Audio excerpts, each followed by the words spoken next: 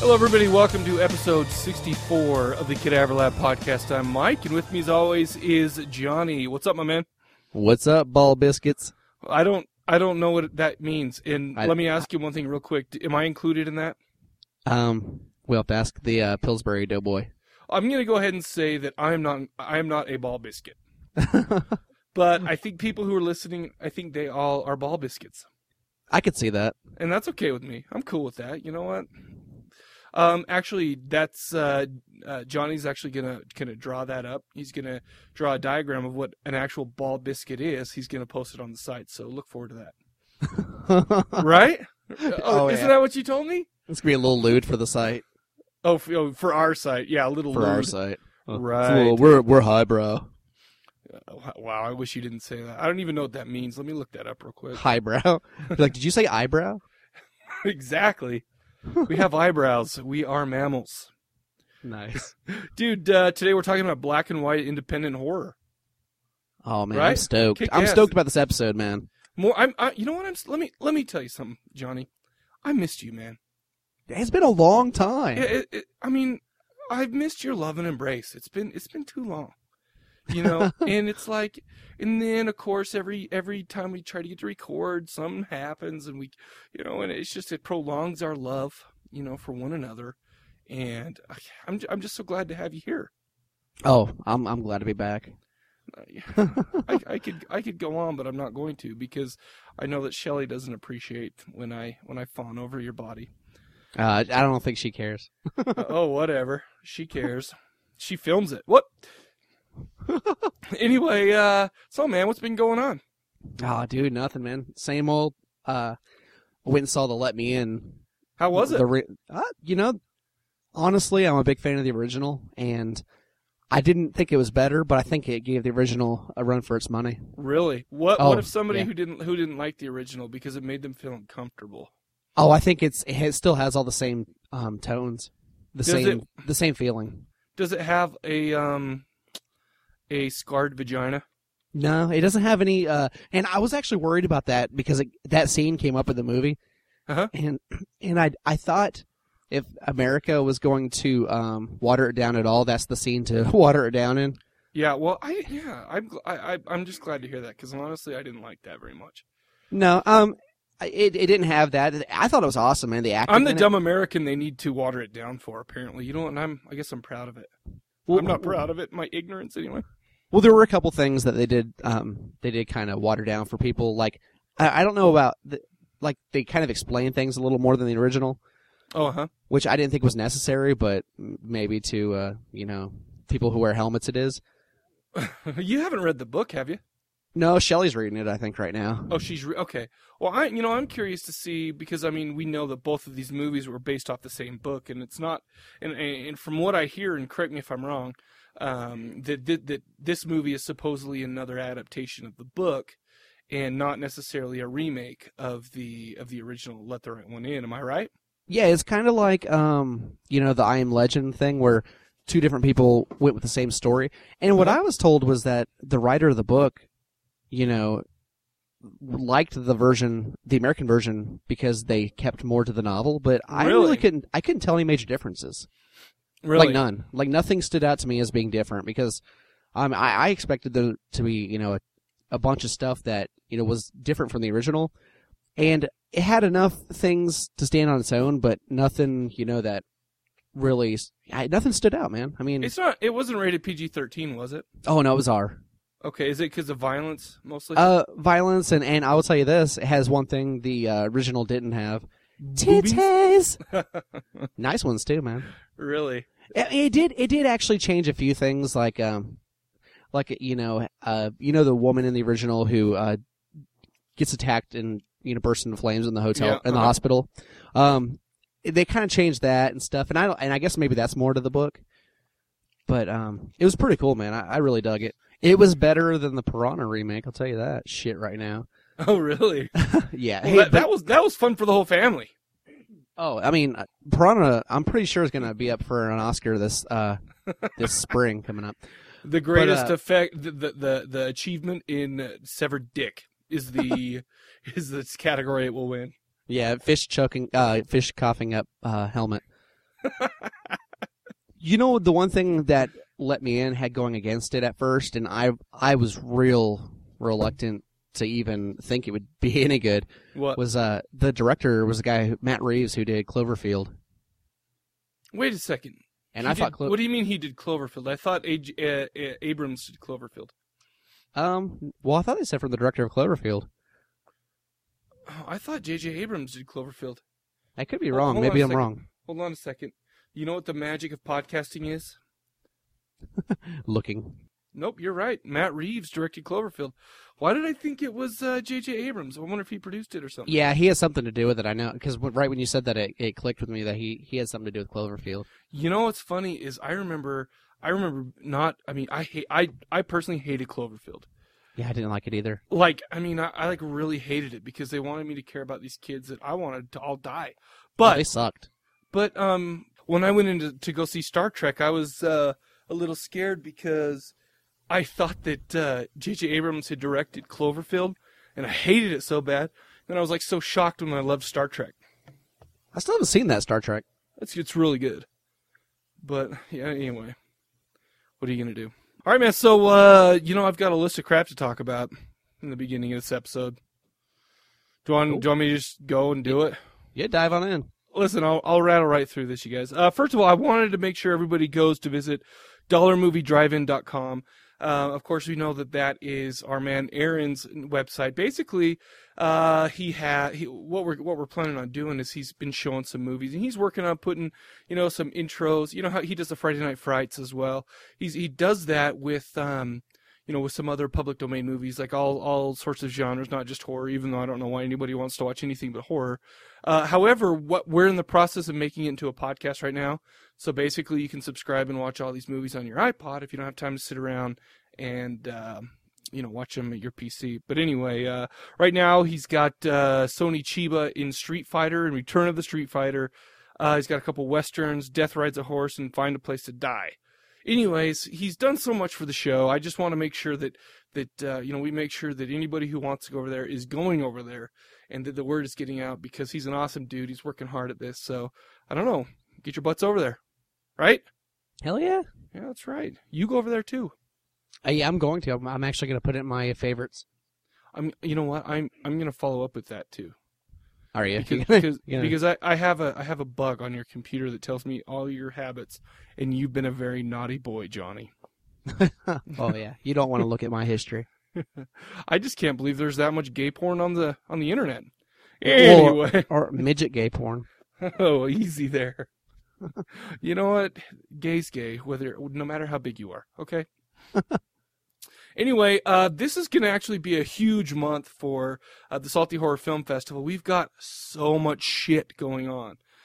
Actually, starting, I think next week, we have we probably have 5 or 6 things right now on the site that are building up for to the Salty Horror Film Festival. Here's the one thing I'm in charge of. First of all, everybody go to the damn Salty Horror Film. No, do I sound like all angry? I apologize. Go to saltyhorrorfilmfestival.com, click on events, and you'll see all of the stuff, all updated, all of the what's going on. You'll see the schedule for the actual film festival itself, and also pretty quick on the 10th, we're going to have all of the movies that we've selected to make it, to screen at the festival. We'll have a list of those up. And it was funny, actually, last Friday I took the day off, and all we did was kind of go through a bunch of horror movies, choosing slots and all that stuff. It was actually a lot of fun. It was kind of cool to see the inner workings of a horror film festival. Because I don't know how I got in on this thing.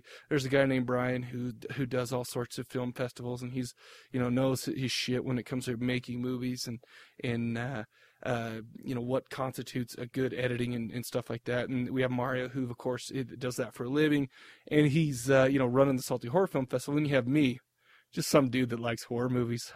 They're like, oh yeah, look at the shot composition on this. I'm like, yes, it gave me a Bognus erectus, just to try to sound all smart and whatever. No, but it was really fun. I mean, we went through. I mean, there was a lot of awesome movies that are going to be coming up for the Salty Horror Film Festival. In fact, announcement me and Sam are going to be getting together for a special Salty Horror Film Festival Cadaver Lab episode. Sweet. It's gonna be back. We have the movies. We're gonna be talking about, maybe 5 or 6. Of course, not all the way through. It's gonna be kind of a different special type of thing. But yeah, Sam's getting his balls back on the podcast. It should be a good one. Hell yeah. One last thing I want to talk about. Let's see. Actually, there's like 2 or 3 more things I want to talk about. The one event that I've kind of been in charge of is that we're doing a kind of a show with right now 4 bands are on the bill, and we're calling it Salty Horror Rocks. Those are who are in Salt Lake City or who can be in Salt Lake City on the 23rd. Be at October 23rd. Be at Burt's. Between 7th and 8th South and State, about 8 p.m. We're gonna have Die Monster Die headlining. Have a band named Tough Titty. Victims Willing, Blue Moon Bombers. We're going to have the Salty Horror Girls there with prizes and swag. And also, the Mad Saxon, Mike Jones. Oh, yeah. Mike Jones! Who? He, Michael Jones, the Mad Saxon. No, he did the flyer for that, and it's on Facebook and stuff, and he did a great job. I definitely want to say thanks to him because he really came through for me. I called in a favor. When like somebody, he said, "Oh man, I'd be happy to help you with this." I'm like, because you helped me get my podcast going, and then I totally abused him and made him do way more work than I ever did helping him. Yeah, I feel okay about that. I feel that's okay with me. No, I'm just teasing, but I just appreciate that from him. Vices in Teramo. 30 minutes to kill. How'd that sound? It sounded weird. Awesome. Well, that's what I was going for. Okay. Also, I did a little something on the site. We have 3 T-shirts up there, 3 T-shirt designs up there. And I switched it out so they're really easy to buy. Basically, they are at our cost. They're $23 to buy, but you can get them in any size. I'm not making any money off of them. I'm doing it at a cost, but if you want to buy either a Cadaver Lab T-shirt, a Salty Horror Film Festival T-shirt, or a Corpse Collective T-shirt, please be my guest. Okay? Like I said, I'm not making any money. Okay. You should have a little cash register bell go off right there. No. And finally, the music for this episode today is supplied by Spawn Atomic, a cool band full of cool guys, and their manager / promoter named Eva is so darn cool. You were going to say hot. No, I'm not going to say anything. Okay, because I don't want to get in trouble. But anyway, so all the music from today or for today's episode is from Spawn Atomic. They're from San Francisco and Oakland. They're going to be playing at the Salty Horror Film Festival, and so that's basically why I'm letting them know, or basically going to put them on this episode. We're going to be playing also in the special episode. We're going to be playing some bands from there too. Let's see. Spawn Atomic. Thanks for that. One last thing that I've got to talk about, and let's see. And this is first of all, I want to go into voicemails right after I talk about this. So do you have anything else you'd like to bring up? I think you do. No, well, not really. I mean, if you haven't heard of it yet, Slug from the Slugcast has something called Cinema Sinistre, where he has horror hosts on there, and they introduce horror movies that are in the public domain. But wait a second, real quick. There was an extra handsome one. Oh yeah. And I actually posted it on cadaverlab.com. Lord Bloodraw? You know what? Lord Bloodraw is actually a handsome dude. He is. I would give him a hug and I would squeeze his little tushy. Lord Bloodraw did the first episode, the Night of the Living Dead one. Spooky Bill did the second one, the the Last Man on Earth, and I hosted the newest episode, Deep Red, which is pretty awesome. The website for that is www.vimeo.com/Cinema Sinistre, and to spell that, it's SINEMASINISTRE. It's a little bit of a weird spelling, so that's why I spelled it out for you. Oh, well, thank you for that. What do you think, we're idiots? Hey, I went to the wrong page the first couple times I typed it in. Jerk. What are you calling me, an idiot? Yes, no. Okay. You got anything else? That's it for now. I mean, we should probably mention that all the movies picked out on tonight's episode are from Chris over at Cinema Corpse and That's What's Up podcast. And you know what? We deserve him big loving and big hugging and kissing. And I think proximity-wise, that's your job. Oh yeah. Well, and these movies. These are movies that aren't talked about a lot on podcasts, or if at all. Some of them. Well, most like 2 out of the 3 of these I had never even heard of. Oh, I know. Yeah. But no, it's awesome. Chris did a great job. Appreciate you. You know what's funny is I kept meaning to email him because Chris freaking burned me copies of these. Bought me copies of these and sent them to me, to talk about. And he went above and beyond the Call of Duty there. And I just want to tell him thanks. And I'm just like a freaking savage, man. I never even sent him a thank you email. Yeah, thanks, Chris. Sorry, Mike just sent you to prison. What did I send him? Oh, yeah. That's right. Oh, sweet, man. Cool. Well, before we get into some voicemails, I wanted to talk about next episode a little bit because we need you, the Cadaver Lab listener, to help us out. We can't live if living is without you. Will you sing that too? I love us so much good, can live without you. Was that the song? Oh, yeah. Anyway. Okay. So basically what we're trying to do is, first of all, we're trying to plan ahead an episode. Can you believe that shit? Woo! Okay. And what we're trying to do is we want to do kind of not a Cadaver Classics episode, but we want to do the theme of quote-unquote classics, and we need your help. What we want from you is an email or a voicemail of horror films that fall into one of 3 categories. The first one, films that you expect to become classics that aren't, the maybe a lot of people don't consider them classics. I mean, we don't need Night of the Living Dead because, everybody knows that's, a classic. You know what I mean? But movies that you like, you enjoy so much, and that you expect to become classics, maybe the ones that have come out in the last 10 years or something like that just haven't had enough time to become a classic. Like me, you know what movie I think is going to become a classic? What's that? Mulva, the Zombie Killer. Gosh dang, I can't even remember what it's called. Zombie Hunter. That would have been a lot better. That. Oh, it's terrible. Anyway. Number 2, the second type of film that we want you to think about and send in, films that you love and you think is a classic, but maybe doesn't get the love that you feel it deserves. Oh, shit. Here comes all the Piranha 3D crap. Oh, no. Honestly, do you know what I would put in for this? And I make no apologies for this. I don't think The Ninth Gate gets as much love as it deserves. Oh, you love that flick, dude. I made sweet, sweet love to it, and it cuddled with me for 3 hours. No, that was Polanski. He directed it. Well, yeah, okay. He cuddled with you for 3 hours. So what? Except for it's actually I'm totally lying. It was the other way around. I cuddled him, and he was weeping the whole time. Oh yeah, because you're not a 12-year-old girl. I'm just big and burly, hairy, and for some reason he's not into that. Anyway, let's see. Okay, films that and number 3 is the films that you know are not classics, never will be classics, but you can't help but love them. Okay, so maybe, guilty pleasure type classics or something like that. Okay, so basically, do us a favor, send in your voicemail, send in your email. Everybody, right now, I'm talking to you, and you're probably sitting there thinking, he can't be talking to me. I mean, he's talking on the podcast, he's not talking directly to me. No, I'm talking directly to you.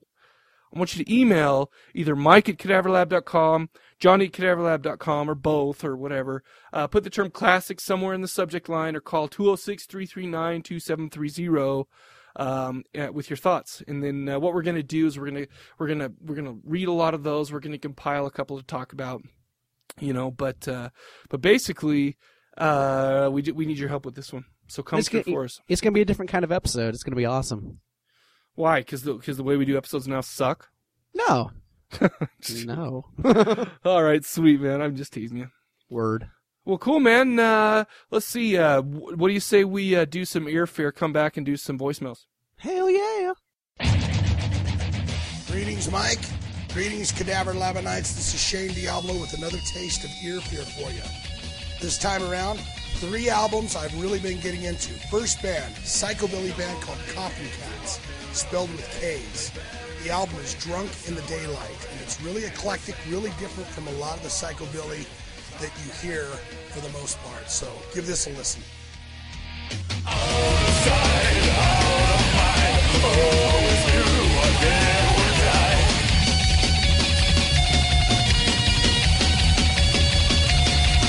Remember the days when we never felt cold.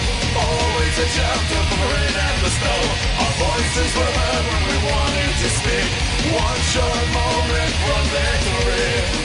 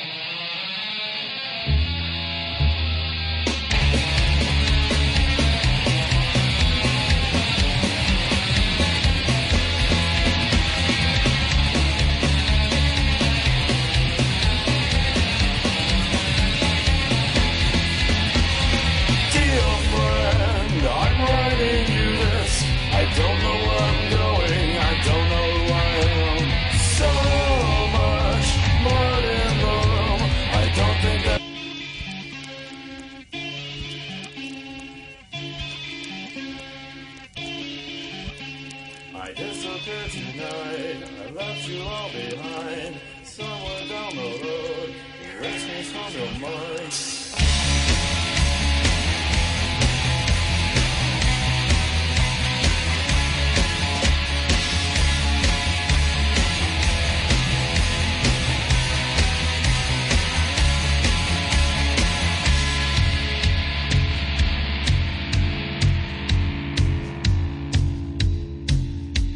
I disappeared tonight, I left you all behind. Somewhere down the road, erase me from your mind. True it is, I have no soul. I don't care about this life. I'm just here killing the time. Tragedies and bullshit trends. I never asked for real friends. Yes, I am your monster, your villain. Enjoy. Next band up from North Carolina, The Independents. This album is called Eternal Bond. Evil P, the singer, and Willie B, the guitar player, have been together for years. Joey Ramone produced their first album and really loved this band. They are constantly on tour. They are heavy, heavy energy live. So definitely check this band out and pick this album up. This is Eternal Bond.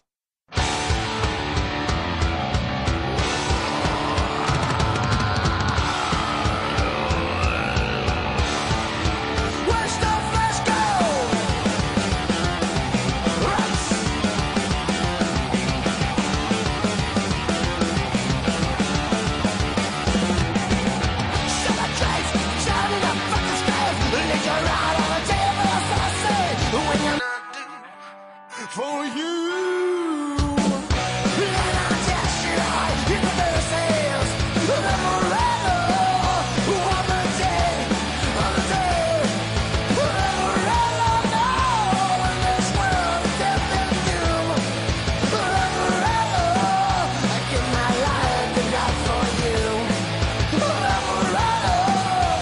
Open my veins to bleed so true for you.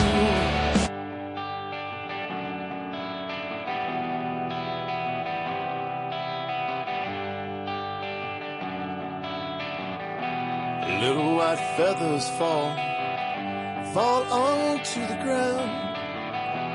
Little white feathers fall, never make a sound. And as the teardrops roll down my cheeks, there's a hole in my heart. And as the teardrops roll down my cheeks, there's a hole in my heart. So you've been wondering, and I've been wondering too, just what this means.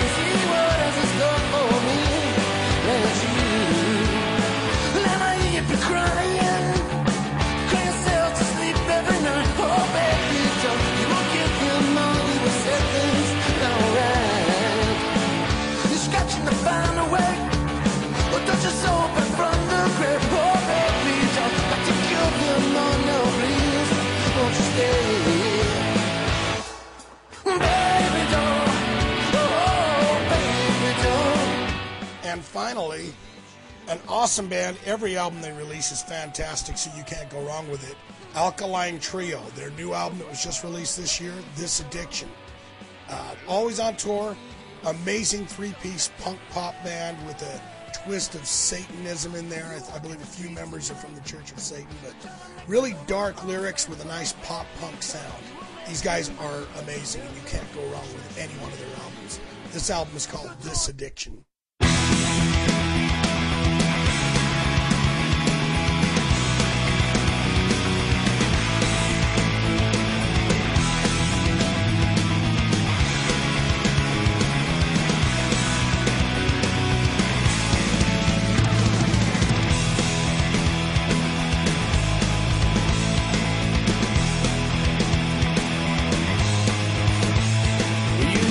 Just like heroin.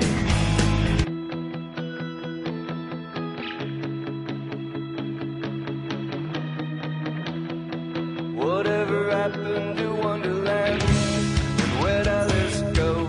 Oh, I took a night train with knife in hand and cut out to the next show. Back in her living hell, I wish to dwell. I long to be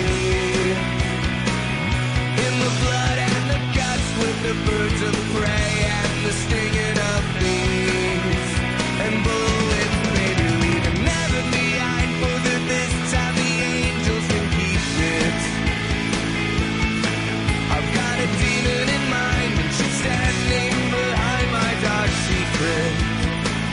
Draculina, whatever happened to Wonderland? No one really knows. Draculina had her teeth sinking deep in me.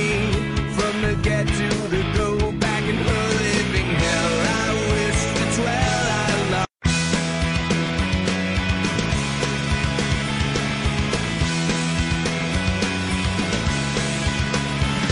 They tied that yellow ribbon around the oak tree, and they've worn out all the prayer in their hearts.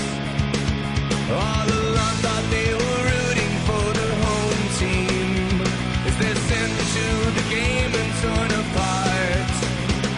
With twisters turn a kid upon the pipeline, it carries all the pain in the world. As we blindly clap and cheer from the sidelines, it's clear on a losing streak from the very start. That's where they found me. In the cemetery, a smoking gun in my hand. Now I'm down for the land of the free. Sing with me the American scream.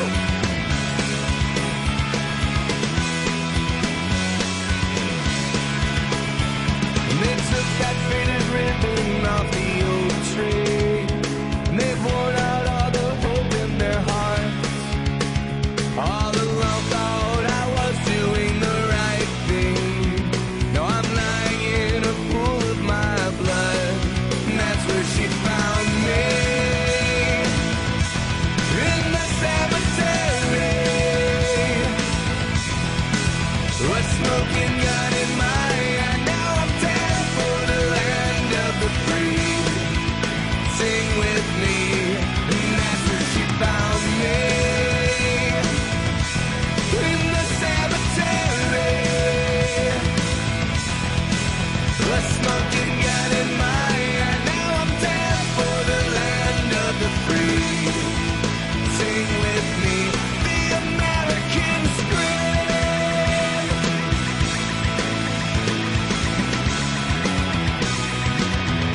The American scream. That is it for this edition of Ear Fear. Hope you liked what you heard. Coffin Cats, Drunk in the Daylight. You heard The Independents from the album Eternal Bond. And finally, Alkaline Trio, their new album, This Addiction. All three albums, great stuff. If you like what you hear, go to DiabloCast.com. That's my little swingity-ding-ding. And even though they don't say it, Mike, even though they don't say Salt Lake City, remember, the heart of rock and roll is still beating. Am I right? Hey, this is Brody from Rainbow Reel Cinema calling you fine bastards internationally all the way from across the ocean. Just wanted to say that I love the show and you guys are doing a fine job on spreading the word about how awesome witches are. People always talk about vampires, werewolves, or zombies. There's never any love for the sexy and magical temptresses that get their enjoyment from humiliating and torturing men. I mean, I can go for that. Anyway, love the show. Thanks for the shout-out in the previous episode. Just two quick things. Mike, I'm Australian, not British. Not all of us talk like we're going to go to a fucking Akadaka concert every night. Too fucking right, mate. Akadaka is Bogan Australian for AC/DC. Didn't pick that up. It's cool, though. Like, I can understand you getting the two accents confused. It's all good, man. Johnny. You had to say it, didn't you? You just had to say it. Australians and New Zealanders had the same sounding accent, do we? You done fucked up, boy.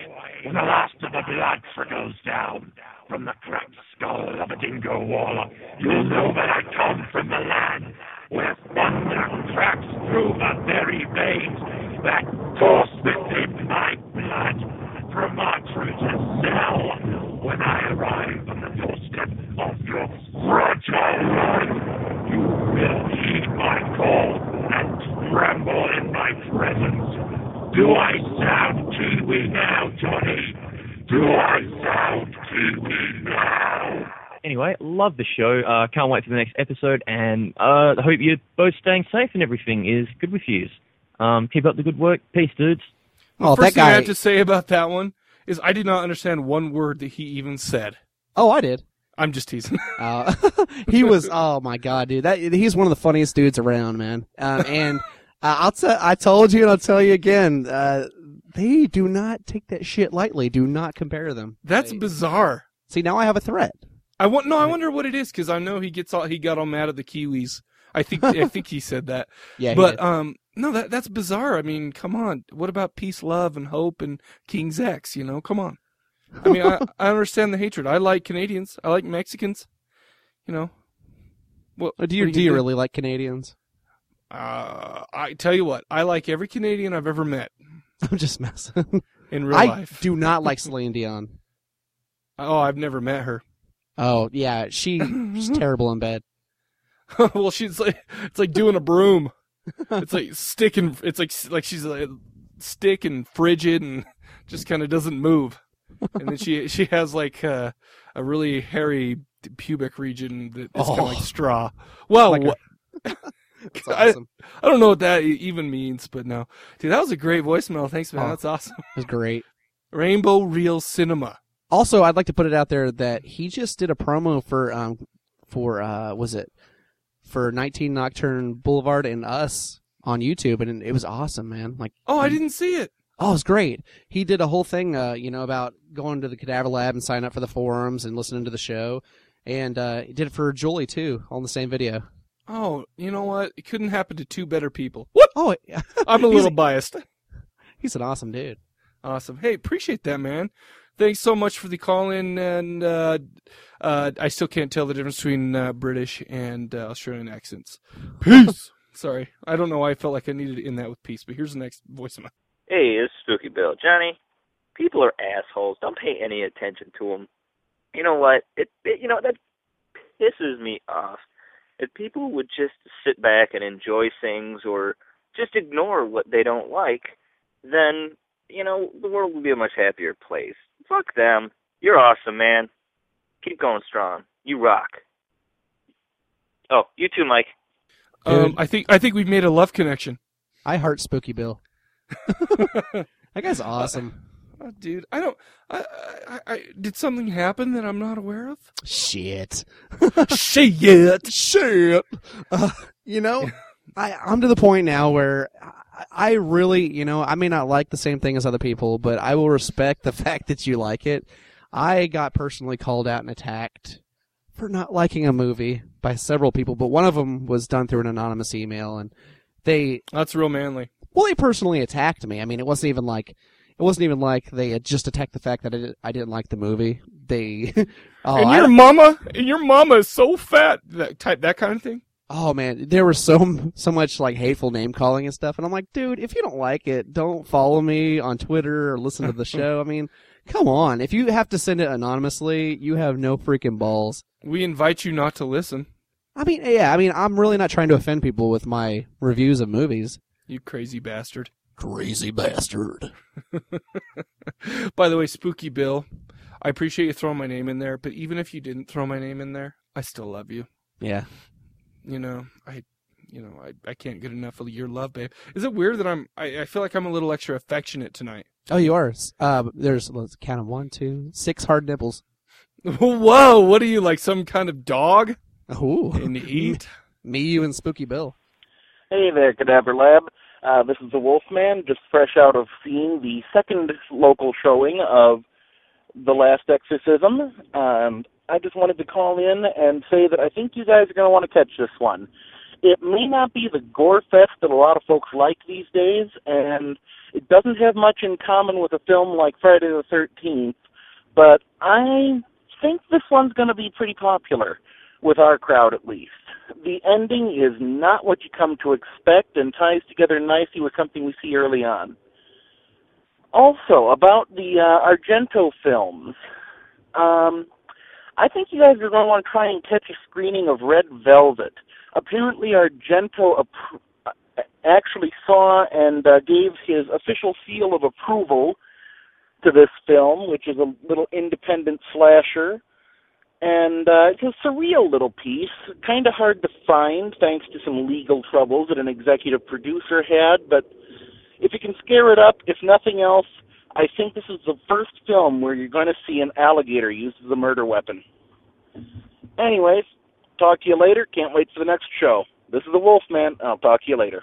Okay, so is it like Eaten Alive where the alligator's out back in a pond and it attacks people? Or is the guy swinging an alligator by its tail and it's like biting people in the face? It's like a mecha. It's like a mecha alligator that they basically mounted on his arm. And I've never even heard of it. Red Velvet. Have you heard of it? I haven't either. No. I've heard of mounting alligators. Knows a lot more shit than we know. Well, than I know. You know, I wanted speak for you. I wanted to see The Last Exorcism pretty bad, and man, the horror community has been nothing but kind of negative about it. So I was gonna say, you know what's funny is I've heard 2. That's the second good review of it that I've heard, and I can't remember what the first one was. The first one I heard was on the forums. I think it was. I can't remember. Someone on the forums just said they saw it and they loved it, though. Really? Because I remember. But you're right. I've only heard crap about it, and I think it's because Eli Roth. I didn't know Eli Roth had anything to do with it. He produced it, and I think they went into the previews said that right there, real big, and he has such hatred for him anyway. People don't even give it a chance, I'm sure. Do you hate Eli Roth? I love Eli Roth, man. Like I love every movie he's ever done. Really? Yeah, and I get a lot of shit for that. That was in that email I got. You like Eli Roth, so I can't take your opinion seriously. Fuck off. Kind of. You like sending anonymous emails, so you're an ass nugget. Listen, dude. Honestly, I'm kind of indifferent because for Eli Roth, because I mean, what did he make? He made the Hostel movies. I thought that they were all right. You know, I mean, and here's the deal, because I know Steven hates Eli Roth, hates him. Yeah, like most of the douchebags do. And I've like the douchebag podcast. Yeah, no, I'm not calling him a douchebag. Oh, if you hate Eli Roth, you're a douchebag. So no. But I mean, and it's like, okay, I will admit to you first off, like I was talking about earlier in the show, I'm not like this well-trained critic, and I don't have an eye for cinema and how to make it, whatever. And and I'm comfortable with that. However, I don't know why. Has he made any other movies that I don't know about that just suck so bad that it's? Most people hate Cabin Fever, but I like Cabin Fever. I like it. I mean, he's never directed. There's only 3 movies he's directed. Really, because I almost just think that the 2 Hostels, I think that they're just kind of decent. They're okay.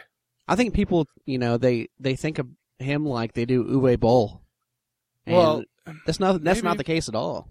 Well, you know what? Uwe Boll did something that I will always appreciate him for. What's that? I can't remember her name. He showed Blood Rain's boobies. Oh, Christiana Loken. Oh my gosh, yeah. That's what I'm talking about, okay? That is who I'm talking about.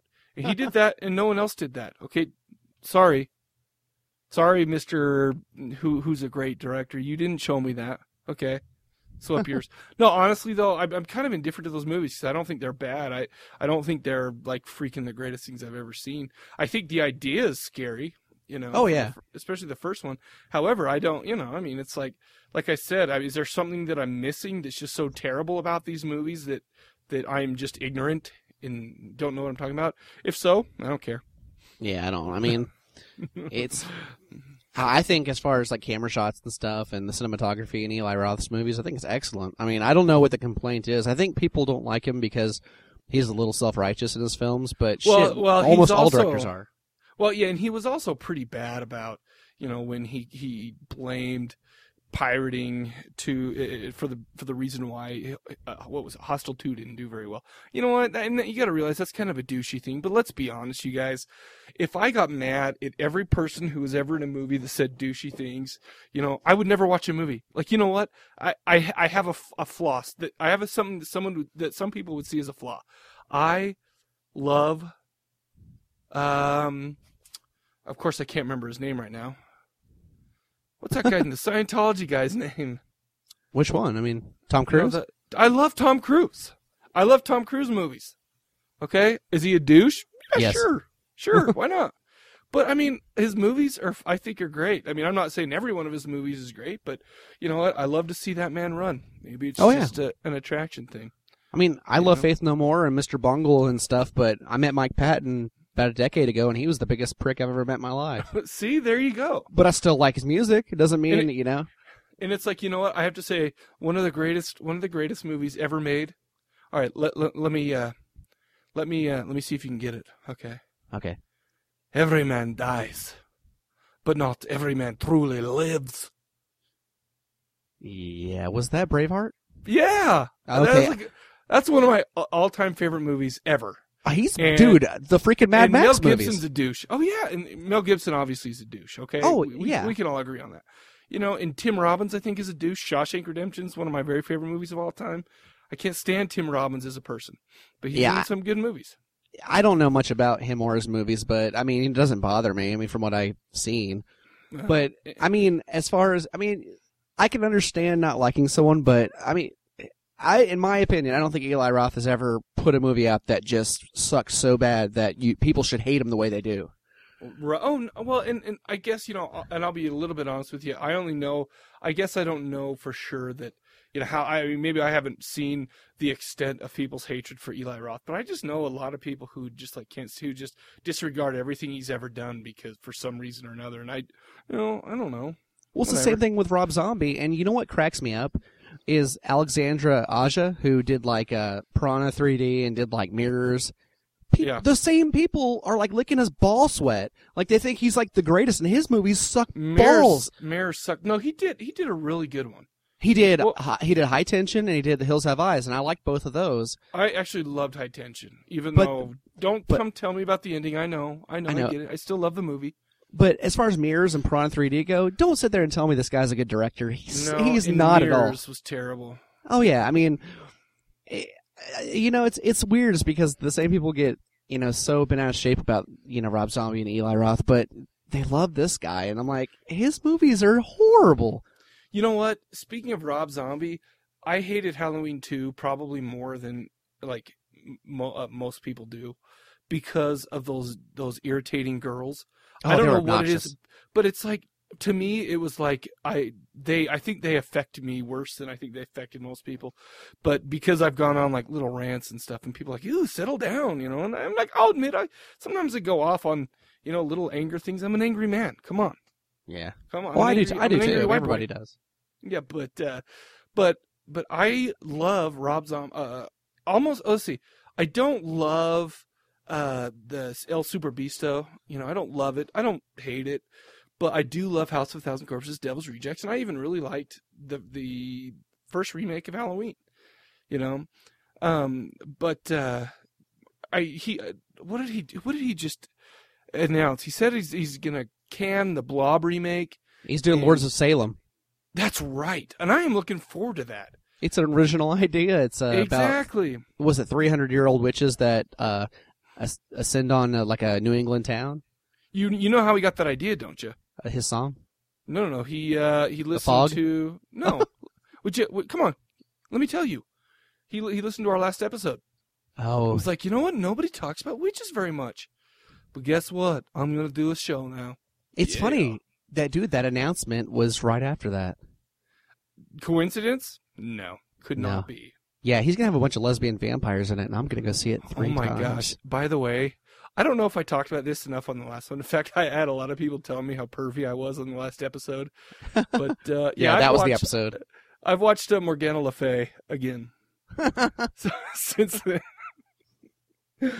Oh my goodness! Yeah, private screening room. I like that movie a little bit, guys. I can't help it. I liked it. I liked it a lot. All right, we're doing voicemails, aren't we? Yeah, Paul Rubens. What? Pee-wee. I know. I get it. I can't believe you called me that. Oh, he's awesome. Listen, I'm doing it in the privacy of my own home. Okay. And the privacy of my car that I drive out at lunchtime to abandoned warehouses and watch it on my iPod. Okay. In rush hour traffic. And well, I was just gonna say that next, but I have a jacket over it. Okay. Right. Jacket. I have a jacket over where I jacket. All right. Here's another voicemail from Chris. Have you ever wanted to see Johnny talk about pornography, rap music, and gangster movies? None of that horror shit on this show. That's What's Up podcast. Yeah, that's what's up. Johnny, you could go there, see his crazy dance moves. He does the infamous Elaine dance from Seinfeld and does a little Vanilla Ice dancing. Yeah, just visit that'swhatsup.com. THASWUSUP.com. That's what's up. I'm just kidding. Shameless plug there. I really liked the last show about the witches, man. All that nice cleavage action going on. Nice breasticle count. I think I might pick up a few of those movies. But that said, I'm going to let you guys get on with this new episode. I know it's going to be good.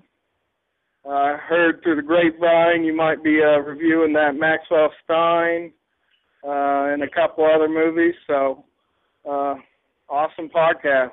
Later. He heard through the grapevine, meaning he is the grapevine. Meaning he's a California raisin. No, I'm joking. No, man. Yeah, man. I was a guest host on their Chris and Darrell's podcast. That's What's Up podcast. Wait. Who's Darrell? Darrell is the other co-host. No. King Pimpin'. King Pimpin'. I think I don't know if you are cool enough to call him by anything but King Pimpin'. I'm gonna throw that out right now. Hey, I got news for you. King Pimpin' and I might be doing some music collaboration pretty soon. I'm pretty stoked. Really? Oh, I saw one of his videos and there were a lot of hoes. Oh yeah. Oh yeah. He's awesome, and those guys are great. I mean, I went out there to record. Funny, man. Oh yeah. They made steaks and pork chops. It was a whole event, man. It was great. Oh, so we can actually see videos of you doing the Elaine dance? Yeah. I'm stoked for that, man. That's going to be awesome. We're all just doing a bunch of dances. But, that movie that Chris directed, that short film for his new web series, Traces of Darkness, we actually, that we filmed that episode and everything, and it's 100% complete. And cool. This weekend, we're going to have like a casting crew screening of it, and then he said hopefully by the end of the month it'll be online for a few weeks. You're kidding me. Let us know where it is. We'll post it up on Cadaver Lab, or we'll make sure everybody knows and everybody remembers. So, because Chris is, I mean, even though he said enough of that horror shit, I think he's just kidding. I'm pretty sure. Okay. He's an awesome dude. Okay, so he also does a Cinema Corpse podcast. Oh yeah, just so you know. Okay. Oh, yeah. And his other website for that web series is tracesofdarkness.com. And if you go there, it's not really it's kind of bare bones right now, but it has rules about submitting your own videos. I mean, if you're interested, if you have ideas for stories, if you want to direct an episode, whatever. I mean, get a hold of Chris, man. He's really open to ideas. Sweet. Awesome, man. Thanks for the voicemail, Chris. Yep. Here's let me give you a little history of this. Gracie's Poppy called in. He said, remember we said, make your own. Who else said that for something? Well, and I remember I was talking about something, but I totally spaced reading this, and he got all bent. He got all hurt. Is this the one that I'm sending the book out for? Maybe. The Black Dahlia book? I think it is. I got to be honest with you. I don't remember anything about a Black Dahlia book. I don't either. I remember vaguely mentioning it on the last episode, but I will send it out to him.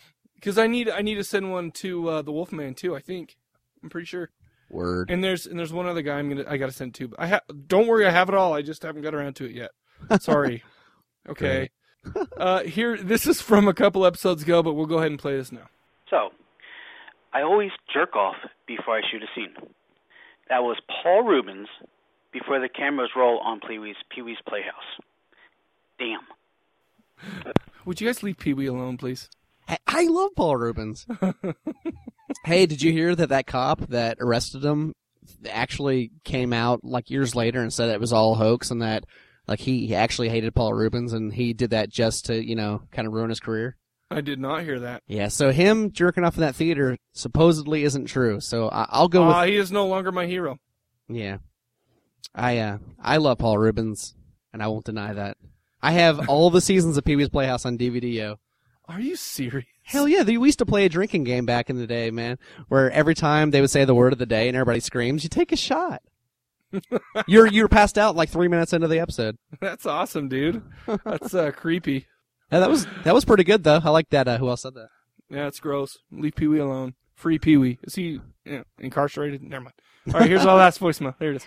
I always love that fax message. This is Florida Possum, back from the dead. I've reinserted myself into the grid. I really don't have anything to say, but was requested to call the CL line by some gringo. I don't know. Anyway, I'm just trying to catch up with everybody and catch up on my podcast and see what's going on because I've really been out of the loop. And it's really lonely out here, out of the loop. Let's see. It's been a while since I've listened to any podcast. I'm just now catching up, and I'm sorry. Y'all are a little down the line because it's your long podcast, but I swear, I'll catch up. And it's Mike, it's an hour before the big game, so you might want to tune in, Florida, Alabama, just thought I'd say. It has nothing to do with horror or anything. I do have one thing to say about horror. I watched Monsters this week, the one with the infected area type thing. And it wasn't great, but I enjoyed it, and I think I was just kind of in the mood for it for some reason. I don't know. I just enjoyed it, and it made me put up Halloween decorations, so I don't know. Okay, well, y'all have fun. Go back to doing whatever you're doing. Talk to you later, Florida Possum. Okay, she lost me at recently inserted. Yeah, she lost me at infected areas. That's awesome. By the way, for those who are catching up, Florida got embarrassed by Alabama. Oh, you know what, though? I love the Gators, and that was a bad game. You love the Gators? I'm from Florida. I kind of hate you now. Dude. Hey, it's better than liking the Sooners, man. I live in Oklahoma, and I freaking hate those bastards. Okay, whatever. I don't like them either. Okay, whatever. Good. Whatever, you people. You people? No, what are you people? You know exactly what I mean. Oh. Actually, I don't even know what I mean. Yeah, we don't care if you don't listen to us, Florida Possum. It doesn't hurt our feelings at all. Because our long podcast, we put more work into it. You know what? Fine. For her. For her, that's right. We do it all for you, Damien. Okay. Hey, she did mention Gringo requested that she call the CL line. Yes. Just so people know, my Twitter account is Gringo Macabro. That's my new Twitter, so hit me up. Hit Johnny up in the infected areas. Yeah, recently inserted. She actually said she was calling podcasts, and I said, "Hey, you calling the CL?" And she said, "Yeah, I'll do that." And I think I forced her into it. I feel bad. Who cares? Listen, she's easily, like it's a Jedi thing. The weak-minded. You suggest it and it happens. That's kind of what you did. And Florida Possum, unfortunately, kind of falls into that category. I Jedi mind tricked her. Yeah, I'm just kidding. I'm actually just trying to start some crap. Oh shit, we're gonna get sued by George Lucas for even saying that on the show. Oh, I was thinking of crap from Florida Possum. I am not weak-minded. Not that she talks like Buffalo Bill, or I don't know why I decided to do that voice, but that's awesome. Anyway, that's all the voicemails. We appreciate you guys calling in, as always. Now remember, we're really looking forward to your participation for next episode. So please call in 206-339-2730. I will make sure to give you that number at the end again. Those were some good voicemails, man. Those were great voicemails. Yeah. They led to some conversation that maybe was a little long-winded. I blame you. Oh, it was fun. I'm just teasing. Cool, man. So let's play a tune and come back talking about acne. Wow, that was an awesome laugh. Oh man, I can't wait to talk about this piece of fuck. I'm gonna run to the restroom and get a drink. All right, I'm leaving all that in, by the way. All right. Too. Just kidding. Hey, that's cool. See you in a sec. Welcome to a night of total terror. When his bloody scalpel probes the forbidden secrets of a woman's flesh. The dead who live on living flesh. From the public domain. This is Aaron, back with another episode of It Came from the Public Domain. Tonight we're going to be talking about Maniac from 1934. Now this is a movie by Dwayne Esper, whose other credits include such things as Marijuana, the Weed with Roots in Hell, and How to Undress for Your Husband, and sort of things like that. Basically, they're exploitation movies from the 30s that he got away with by couching them in terms of that they're educational. And this one's no different. This is supposed to be a study of mental illness. It's basically just a trashy horror movie. But turns out the local mad scientist is trying to, as usual, raise the dead.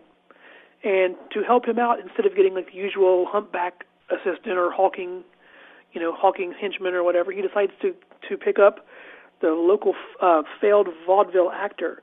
And he does this because the actor is a master of disguise and impersonation. So in the first scene of the movie, the mad doctor, along with the actor who is disguised as the local mortician, sneaks into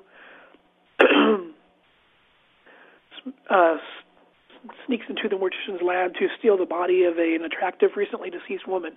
They go back to the lab and do the operation, and although we don't really see any signs of success, the doctor says that this was a success and she'll be up and around in no time. Then what he really wants to do is find some way to take the still beating heart that he has kept alive inside of a tank and put it into the body of someone whose heart has been destroyed. So he sends his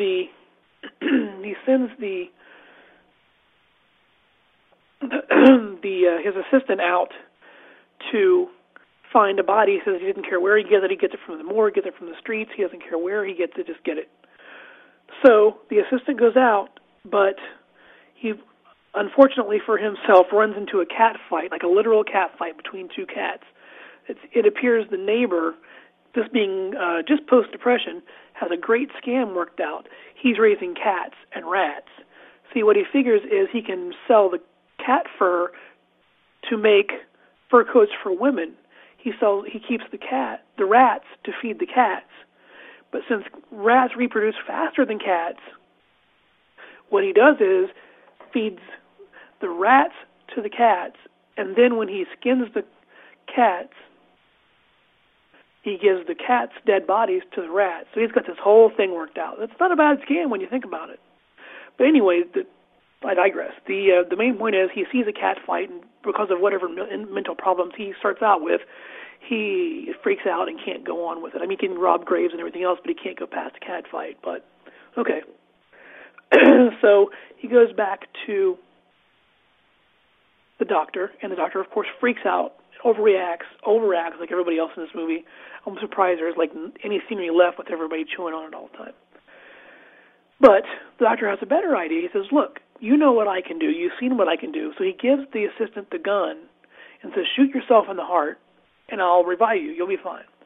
So this freaks our mentally unbalanced assistant out even more. And instead of doing that, he shoots the doctor instead, killing him, shoots him in the heart. So he's freaking out, and he sees all these hallucinations, which are actually what the hallucinations in this movie turn out to be are they just superimpose scenes from the silent movie Haxan over top of everything else. So, it's kind of silly, but it kind of works. I mean, I can see it working as far as an example of like a freaked out hallucination. But anyway, he just hides the body, and he's freaking out. He doesn't know what to do. Then he thinks, well, I can impersonate the doctor. So he starts acting like the doctor. He gets the doctor disguise on and does the voice and everything. Just as he thinks he has everything figured out, one of the doctor's patients shows up, and it's a woman who's having trouble with her husband. Well, he doesn't really have any medical knowledge other than what he's, seen the doctor try to pull off. But he thinks, well, I'll just inject him with some water. It'll be fine. It won't hurt him. And I could just say I did something. But unfortunately, he picks up a dose of super adrenaline instead and injects it into the guy, prompting one of the screen's best/worst freakouts in cinema history.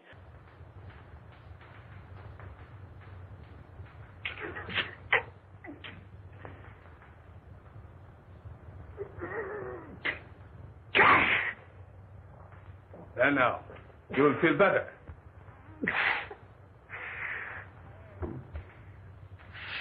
Olympic. Doctor, he seems to be getting worse instead of better.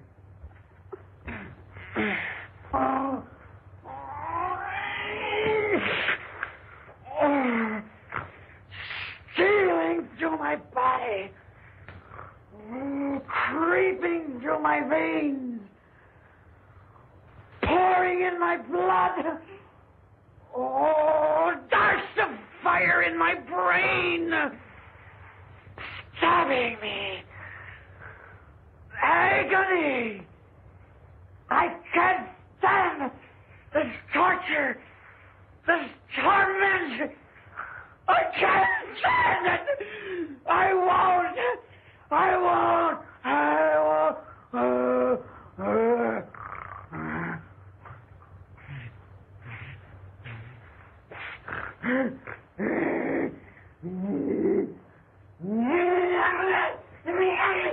What was in that hypo?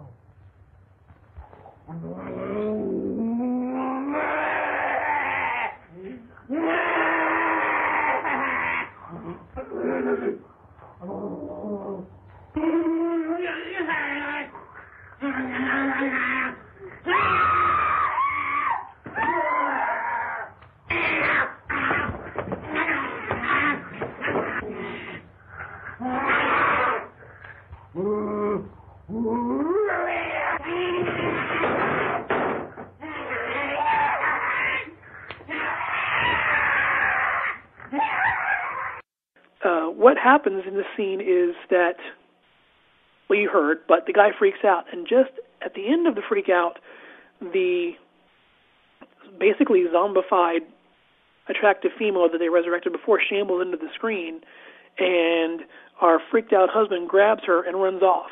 Now, in a few scenes later, we see him with her in the woods. He rips her clothes off and climbs on top of her. We actually get like a full topless nude scene, one of a couple in this movie, which kind of surprised me, like I said, for a 30s movie. So the wife, knows something's up, but basically blackmails him, thinking he's the doctor, into giving her something to mind control her husband with. Well, he says he'll work on it. He tries to get rid of her, and they take off. She takes off. So then he gets the idea, well, I know how to do this heart surgery that I think the doctor wanted to do on me, so I'll just take this heart and put it back into him. Well, he goes to do it, goes back into the lab and finds out that the doctor's cat, there's a cat again, the doctor's cat has gotten the heart out of the tank and eaten it. So he freaks out. He starts chasing the cat. And here's like this scene of possible real animal cruelty is like every time he chases this cat into a room, The cat doesn't just walk into the room. It's obvious that somebody has, like, tossed the cat into the room, which is, I mean, I know it's kind of mean, but it's still kind of funny. I mean, I didn't really hurt it. But when he actually catches the cat, he's still freaking out. He grabs the cat and pulls its eye out and eats it. Now, this would have been, like, really gross if what happened to pull that off is they actually got a one-eyed cat for the scene. Unfortunately, the one-eyed cat is, like, a completely different color than the other cat, but I mean, we got to give him credit for trying. I mean, that was pretty cool for this. That's pretty cool and crazy for the 30s. But anyway, so he's still impersonating the doctor. Meanwhile, his estranged wife gets a telegram that the actor, has come into money, so she goes to find him. We don't know if she's, just trying to be nice, but we suspect, certainly he's paranoid, so he suspects that she's going to kill him to get the money. Like I said, he gets more deranged as the movie goes along. Well, meanwhile, the other woman comes back into the picture, and the woman who wanted him to blackmail her husband. So he tells her to wait in the basement with a syringe. He's going to send a crazy lady down, and he needs her to help him subdue her, and then they can get back to business. Well, he tells the wife that there's a crazy lady already in the basement. He gives her a syringe. So this perpetuates the climactic ultimate cat fight between two ladies, and not two cats, of course, a big syringe fight. And there's other stuff that goes on, and I've already rambled enough, but you should get the idea. This is a crazy movie. When they were doing black and white independence, this is Grindhouse before Grindhouse, type movies. I'm sure there was toured around like carnivals and that kind of thing, because no one distributed this as far as like in the big picture houses of the day. This was like circus type stuff, but like I said, got away with it because it was supposed to be educational. So it's free, it's public domain. I've seen it on a couple things. I know for sure that it's on the Mill Creek Horror Classics 50 movie pack. It's on archive.org. So give it a check, and that's about it. Thanks a lot. Bye. Where there is fire, there is smoke.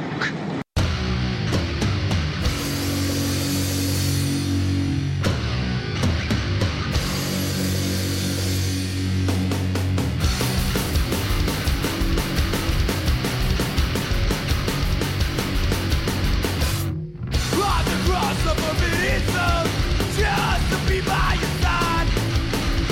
I know that you can't make love and death, neither can I. Where did all these monkeys come from? How this culture ever start? Trapped in this ass backward civilization. Shut up! Crash! This time there is no escape. The planet of the earth. Sacred scrolls don't mean anything. Tell us doctors say yes was wrong. We flew here a billion miles. Turned out to be earned all along. Evolution, evolution. Human struggle, revolution. Trapped in this ass backwards civilization.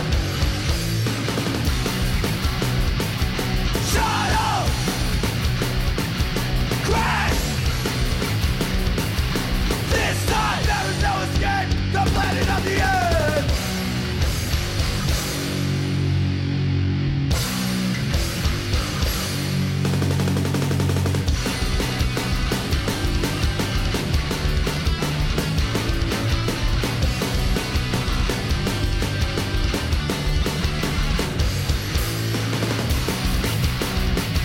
Shut up!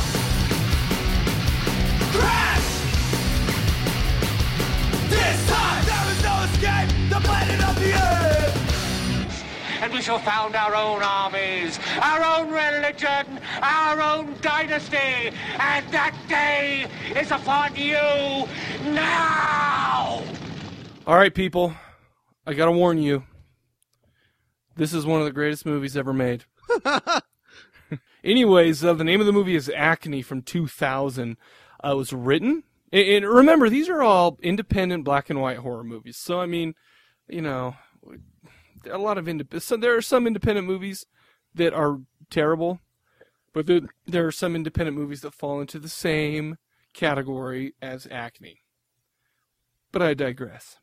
Written, directed, edited, and produced by a guy named Rusty Nails. Now, I'm going to go ahead and assume that's not his given name.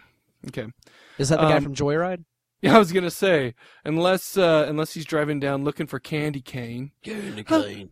Oh, and by the way, Rusty Nails, I'm a guy. That was my favorite line. That's my favorite, what's that guy's name? Line of all time. Paul Walker. Line of all time. Basically, Rusty Nails mostly did a lot of shorts. He actually did one called Dead On, which is the life and cinema of George A. Romero, which came out in 2008. I haven't checked it out. However, from what I read, it's it's not nearly as terrible as Acne. Well, that's not hard to do. No kidding. I filmed myself taking a shit once. Well, why did I have to go there? Really, why did I feel like I needed to go there? Now we're no longer highbrow. Now we no longer have eyebrows. Okay. Damn it. He was actually an actor in Citizen Toxie, The Toxic Avenger 4, as Kabuki Man's drinking buddy. Thank goodness, or else there's no way I would have gotten a 6 degrees on this. He was also in Terror Firmer, and he makes the worst. This movie Acne makes the worst trauma movie look like a masterpiece. Oh okay. Yeah. Wait, am I spoiling it that I didn't like this? Anyway, you know what is so sketchy about this movie is that the IMDb gave it a generous 3.6, not just a 3.6, but a generous 3.6. You know what? I bet you it's like Rusty Nails' mom, Mrs. Hair and Nails. She went in there and made a bunch of different bogus accounts and voted. Cause that's the only person I think would have voted for this. Basically, it starred Tracy Hayes as Franny, Rusty Nails as did it really star anybody? No. There were people in the film. Okay. You know what? Okay. I'm just gonna continue to go through as if this movie didn't suck really bad. I could bust out the whole plot piece by piece, but let's be real. There's there's not a whole lot of story to it. Plus, I hate this movie, and it's not worth going through it. So, you know what I'm going to do? I'm just going to read the IMDb synopsis. Franny and Zoe wake up one morning ready to go to a high school field trip. Their plans quickly change when Zoe drinks contaminated water, and his head becomes a huge pustule. When Franny comes to aid him, Zoe turns into a monstrous zit head. Soon the two of them set off on a bizarre journey, mutilating other teenagers, and not in a good way, encountering strange suburbanites and developing very unusual cravings for chocolate. The army starts a nationwide manhunt for the infected adolescents as they struggle to remain conscious, try to figure out what's happened to them, and draw nearer to a terrifying fate. Basically, they drink some infected water that oil has seeped into the water supply of some kind, and every time they come into contact with anybody, they lose their hair. They get a cheap-ass swimming cap on that has, it kind of actually looks like a giant broken condom. And, it's that they lose their hair, do that, and basically, and you know, they put whipped cream in it. Yeah, don't try to, and there's like a crater at the top, they don't bother trying to make it look like skin. I mean, it literally looks like a skin-colored swim cap. You know what? Listen, maybe the budget was really low. Maybe I'm giving this movie too much shit for undue, and he did a great job for the budget they had. Maybe. But you know what? Balls. It just goes to show that the dude didn't even want to put his real name on the damn movie.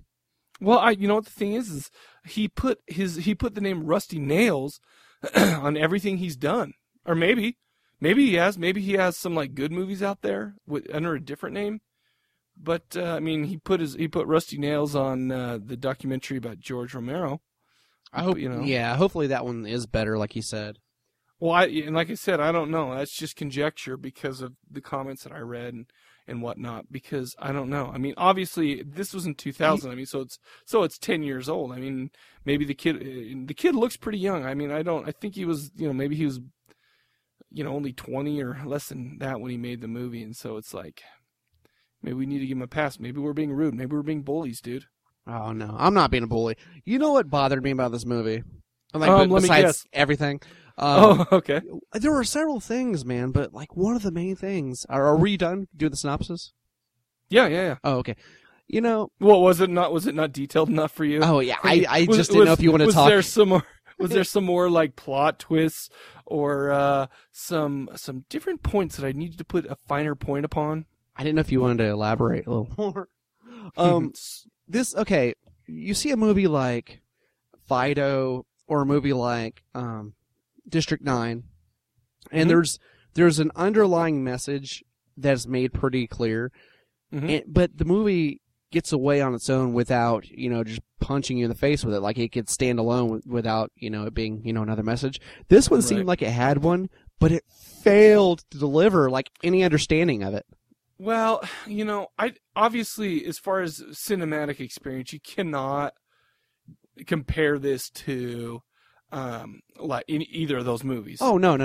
But actually, what this kind of reminded me of in the beginning? Clerks. I was thinking, oh, okay, cool. This kind of has a Clerks vibe to it, I can see that. But that went away in about 5 minutes after I wanted to strangle Rusty Nails. Oh yeah. You know what? This movie also had a. This is going in the Cadaver Lab Hall of Fame. It was the new low in cinema music history. Oh. The acoustic rendition of a song called Acne was the worst song ever in a film, ever. I mean, it was pretty bad. Unless listen, man. You know me. You know my take on complaining about movies and stuff like that. And I don't really like to continue to bag on it. And I'll try to give it a chance, and I'll try to be, not be too biased and not, and let people make decisions for themselves because everybody has a different opinion. Obviously I give my score, but I try to talk about good things and bad things. This one, I really had a hard time finding anything good about it. I mean, oh no, I take that back. I did find one good thing about it. What was that? There was a hospital scene. I think they used the intro to Queensryche's Operation Mindcrime for like the PA, the woman coming over the PA, and Dr. Davis, blah blah.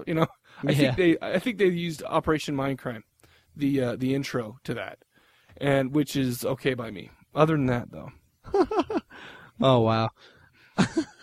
Well, and also, okay, so basically, there are these guys with these swimming caps on, but they have like rubber like craters on the top, and basically what they're doing is they for some reason they need to put fatty foods in the crater, so they'll go in and put like butter and they'll squish it into their heads, and they'll have long scenes where that's all they do. They grab like butter and sour cream and whatever else, and they just kind of rub it on their heads. And I mean, we get to see this for one scene lasts 5 minutes. It's like, wow, okay. Well, and if this movie were a short, it may have worked a little better, just because it wouldn't be so, just so much of the same thing over and over. Well, we may have not had the time to have that fire burning in our bellies and that hatred swell.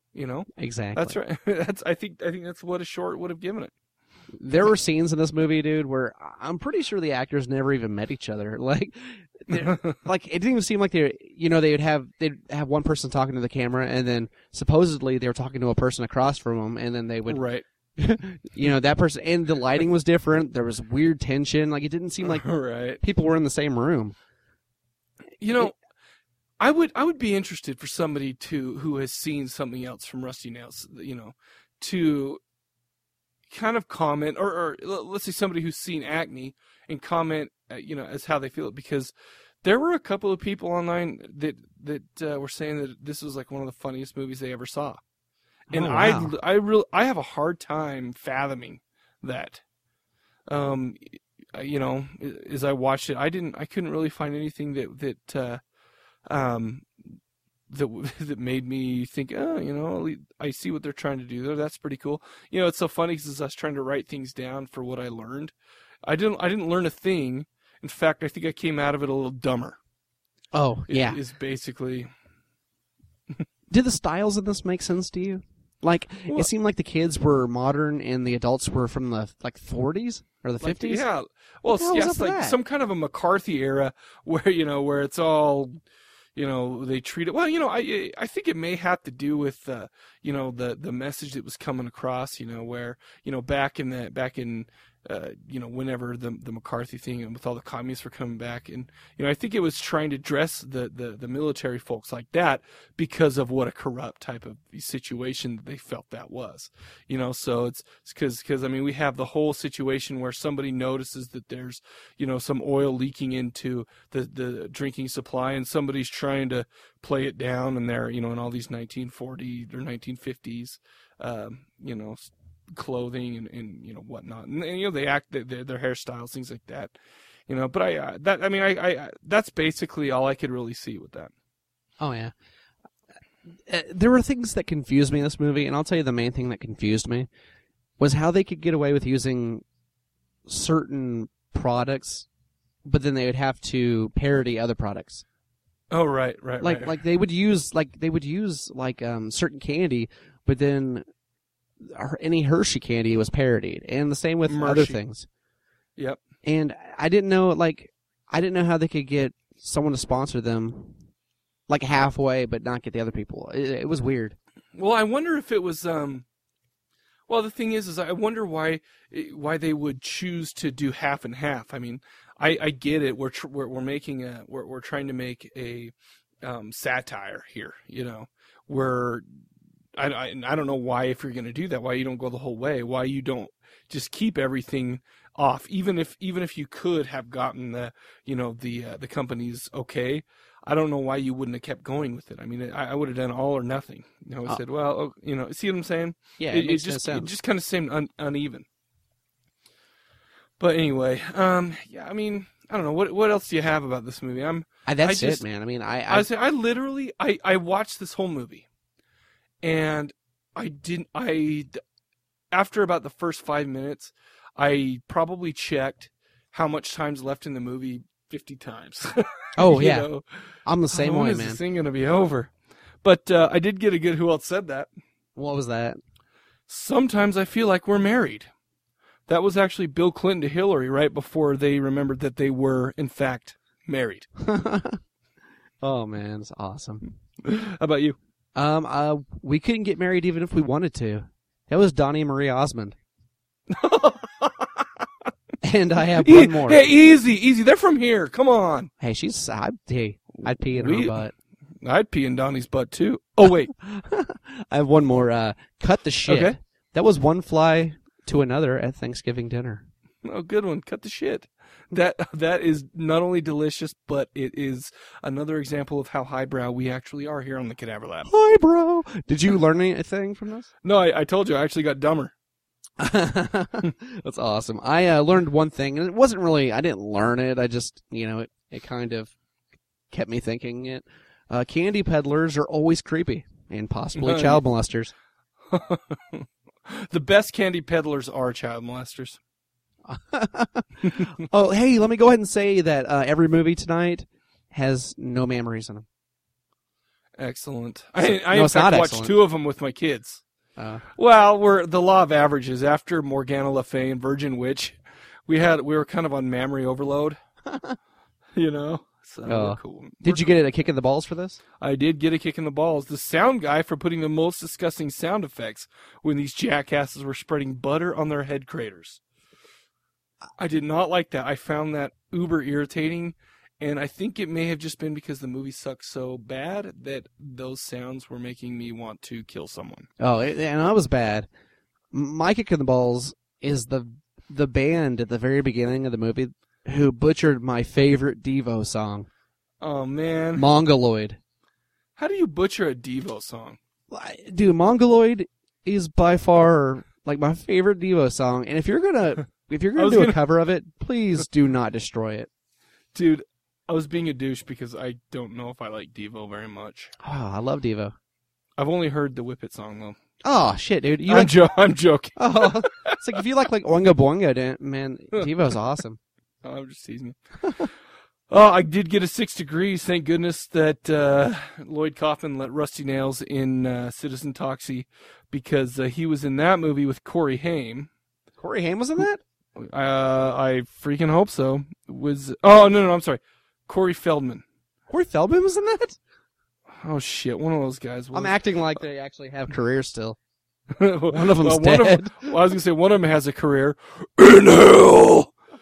But one of the Corys was in Lost Boys with Kiefer Sutherland, who was in Flatliners with Julia Roberts, who was in The Ant Bully with Mr. Bruce Campbell. Wow. That's a animated movie, isn't it? It is indeed. Good job, man. That was pretty good. That's the only time I find Julia Roberts attractive is when I can't see her horse teeth. Yeah, if her and Sarah Jessica Parker had a kid, Ben, it would be full-on horse. They did. It was Mr. Ed. Oh, yeah.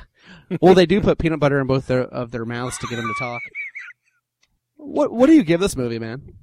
I give it a don't bother. I mean, because let's put it this way. I mean, I had a lot of angst for this movie, but first of all, I don't feel like Rusty Nails needs to get beat, because he's just kind of a little weak guy. And he's just young in this. Let's put it this way. Maybe this movie had a so bad it's good vibe. Maybe. No. Maybe some people think it's fun. Or maybe one thing that this movie has going for it is that you happen to be one of the actor's mothers. But other than that, it's shit.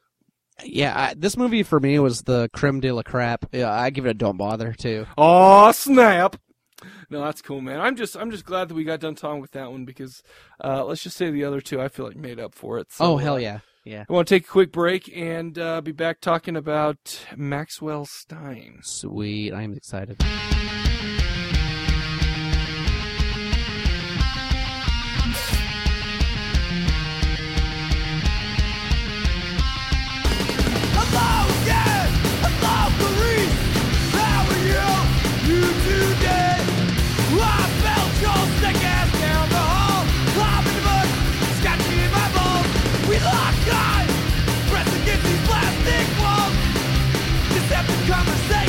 If I had the chance, if I had the knife, best believe skinned alive by now. Chop, chop, chop. Your body's in pieces. Chop, chop, chop. Stick my dick between my legs and where your skin always the same. And I'm all to blame. But on the face of a 43 gun, this red dragon, your claws and all. Psychotic mastermind, 5 feet tall. Art of death, simple arithmetic. You must be equals 10 to you. Your last breath came too fast. I'm eating liver, sipping my wine glass. Chop, chop, chop. Your body's in pieces. Chop, chop, chop. Stick my dick between my legs and where your skin.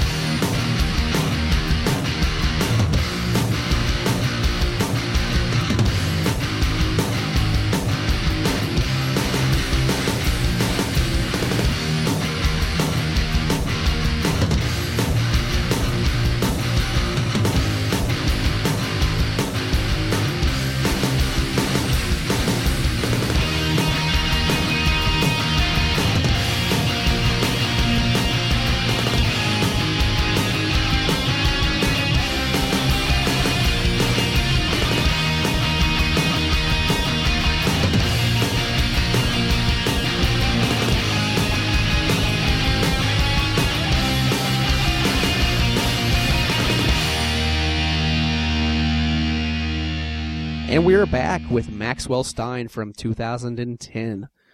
Synopsis? Yeah! Oh, yeah. Sorry, I felt like it needed one of those. Oh, it does, dude. Synopsis for this. When a once famous director, Maxwell Stein's luck turns for the worse, he must finish his masterpiece, The Tomb of Doom, at whatever cost. Haunted and driven by a ghostly presence trapped within an antique film camera, he fights to keep his sanity as all those around him fight to keep their lives. A vintage horror story filmed in classic black and white and set in the 1940s, Maxwell Stein will transport you to a bygone era, captivating your mind with thrilling effects and unforgettable characters. This Wait. Wow, that sounds like Maxwell Stein himself made that synopsis. Well, that's the only one I could even find because I was lazy and I didn't feel like writing one. You son of a bitch. But this movie was directed and written by Dale Jackson and Jeff Jones. And if you want to see an awesome interview with Dale Jackson, go to Cinema Corpse's website or YouTube. It's on there too. Or actually, It's on fourthplanetfilms.com too, and you can see That Chris. interview? Yeah, Chris talks to him. Yep, they put it on their site. Oh, cool. This movie stars Jules Watsich as Maxwell Stein, Joseph Durbin, Karn Henderson, Chris McMinn, Eleonora Corneo, and Sean Jackson. I almost said Cornhole. I was going to say, did Cornholio really star in this? I am Cornholio. Oh my gosh, that was frighteningly good. I used to do that when I was in high school all the time. I mean, elementary school. I was going to say, what? But creepy. dude, I'm going to tell you right now, man, this is the best horror film I've seen this year. Really? Of this year. Yeah. Oh yeah, hands down. Nothing in the theater's even been close to this movie. You know, let's see. I'm trying to remember what I've seen this year. Saw Nightmare on Elm Street. Well, I just watched that again for the second time. Oh, it's just as bad. Oh, I don't even know if I could watch it again. It's bad. On a side note, that came out on DVD today, and you know what I bought instead? Barbie's bakery set. No, that would have been good too. But I got the Slumber Party Massacre collection. Oh my gosh! It came out today, dude. You're gonna have to hook me up, dude, and I'm not kidding. Yeah, it's all 3 of the movies and a bunch of features. You're gonna let me have to quote unquote borrow that? Yes, I will. Johnny, let you borrow that. I have it on podcast, which will go, which is once it gets on the internet, dude, it's there forever. You need to let me borrow that. Okay, yeah, it's cool, man. No, don't kid with me. I'll let you borrow it. No. Okay, I have your word. Back to Maxwell Stein, man. This movie, first of all, it felt super sleek Hollywood, man. It felt like Ed Wood or something like that. I mean, it did. It looked good. It was sharp for a movie that was funded by nothing but the directors and the writers. I mean, it was so impressive. The acting I thought was amazing. I mean, for being actors who no one's ever heard. I mean, I say no one's ever heard of. I haven't. Their heard mamas of did. Who? Their mamas heard of them before. Oh yeah. I didn't actually see what the IMDb rating was for this. I should have looked. You know that what? up. There's no IMDb rating. It's too new. There's none. There's not enough votes. Well, I mean, in this movie, you can only get it on the website fourthplanetfilms.com, which it's only $10. Yeah, $10. I urge everybody to do it, man. Go now because, first of all, this isn't what you're getting in the theater. This isn't a remake. This isn't a rehashed idea. I mean, you've seen things like this before. But you know how I would describe this? How's that? Okay. Yeah, okay. Before I say that, I want to say one thing. I have one criticism of this movie, but and it kind of goes along with kind of what I'm about to say. But it's kind of a small thing. This movie to me seemed like a really good episode of The Twilight Zone. Oh, dude, absolutely, man. And I mean, I even thought to myself, there's maybe a Friday the 13th the series, because they go to this antique shop and pick up this haunted camera. Oh wait, is that a spoiler? Anyway, well, you know that pretty soon off. But my only criticism of this film is the fact that I felt like it was a little bit drawn out. Like maybe if it were only an hour long, which maybe it would have to be maybe over an hour. But if it were shorter, then this would have been the best, one of the best Twilight Zone episodes ever made. Oh yeah, I mean, like literally. I don't know. What do you think to my criticism, though? No, it makes perfect sense. I mean, it really had that feel to it. Did you? No, I'm talking about for the length. Well, no, I thought the length was perfect on this movie. Okay. The thing I liked about this too was, it started off. Oh, the soundtrack, by the way, is awesome for this movie, but it started off kind of quirky and kind of fun. And you kind of wonder how it is a horror movie, but it soon does develop into it has a strong horror premise. And the conclusion in this movie, I'm not giving anything away, but it is awesome. Like, I was wondering, I'm like, how's this going to end? And I love the way this ended. Oh, it was really good. And it was actually creepy. In fact, I got in trouble because I watched it, because we first were going to talk about this a couple of weeks ago. I watched it back then. I remember thinking, no, it's not that bad. So when I rewatched it last night, I let my kids watch it with me. Yeah, they were all up. It sucked. Awesome. I got in trouble. Oh, wow. But, okay, so what was that? What was the guy who played Maxwell Stein? What was his name? I just lost it. In real life? Yeah. Let me try and find that real fast. All right, you know what? We got all day. We're all just sitting here waiting for you to get your act together. So, anyways, let me say what I was going to say to moving up to this. Basically, what the movie is about is we talked about they're making a movie about the Mummy. It's called Tomb of Doom or something like that, if I remember correctly. Anyhow, basically, this guy is a really famous Hollywood director. However, he hasn't made a great Hollywood movie in years and years and years. And he's a really old guy. In fact, I can't remember where I heard it, but for some reason, and I'll edit this out if it's not true. But I heard that the guy who played Maxwell Stein didn't even start acting until he was 60, and I think at this point he was close to 90.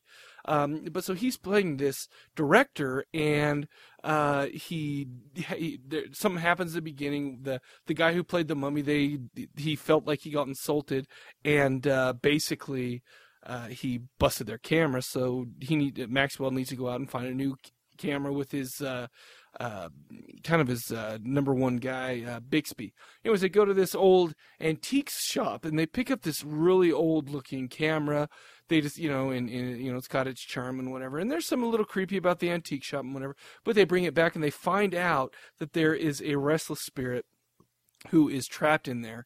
And as you're recording, she shows up. Nobody can see her except for the person who's looking through the camera. And she actually shows up on the film that, that comes from it. But anyway, there's one part where the guy who played Maxwell Stein, whose name is Jules Wasich. Oh, that was good timing. Basically, he sees the woman, and they make her look pretty beastly. Oh yeah. Pretty good. And she has like kind of the ghostly, the way she, the airy way she moves, and she kind of floats around. But anyways, he sees her through the camera, and his facial reactions when he sees her get so scared are freaking priceless. They are so funny because he just gets so scared, and and nobody, obviously everybody thinks he's crazy. But I think this guy.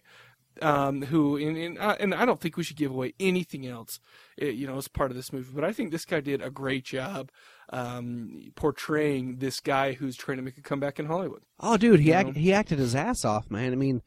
It was believable. Absolutely. This movie, you know what? When Shelley and I watched this movie, I really got so lost in it that I kept forgetting that it was made this year. Like it seemed. Just so you know, I'm going to play Lost in Your Eyes because you said that. Because I'm lost in your eyes. Okay, sorry. I'm not sure I know that song. Wuss. But yeah, man, this movie, it was so well made that it actually seemed as though it was old. Like, yeah. It reminded me of, it reminded me of something that you would have seen a long time ago. Like, I was so impressed with this movie. It's just nuts. The thing is, too, is I think if there were a couple of things that every once in a while would remind me that it's not an actual old movie, and is that, in the beginning or something, they tried to put that grainy film stock that it's not the actual grainy film stock, it's, somebody trying to put the grainy film stock on it, which listen, I think it adds to its charm, but it was, and it was just so clean, it was black and white, but it was a pretty clean movie. As far as the quality of the film and whatnot, but honestly, I think that it still succeeds by its presentation, by the way the actors are acting. I think it still succeeds in mimicking the old style of cinema that was going on. And I can't remember exactly what year this was supposed to take place in. However, I think it did a great job. They kept bringing up Karloff, in the Mummy and whatnot. So I assume it was around that time. Oh yeah, it was. It was great. I can't say that enough, man. Oh, you got a real boner for this movie. Oh, I did, man. That's probably all we should talk about. Do you have anything else on this movie to? No, and okay, so I did criticize the movie a bit, but listen, I don't mean to say that it was that really took me out of it. I did watch it 2 times in a somewhat short period of time. So, and I only felt it the second time. However, maybe that's just me, but the movie was really good. In fact, the thing that I learned was that people actually can have like a unique idea and make a decent movie in this day and age. You know, this is one of those movies that kind of put your faith back into the horror genre, you know, on the whole. Dude, I learned that too, man. Like, that's so funny, because it says there's so much potential for good films out there. Like, this movie proves that we don't have to remake every freaking movie in 3D. Like, dude, that's what I learned too. You know? Just kidding. Oh, I was like, what? Did you learn anything else?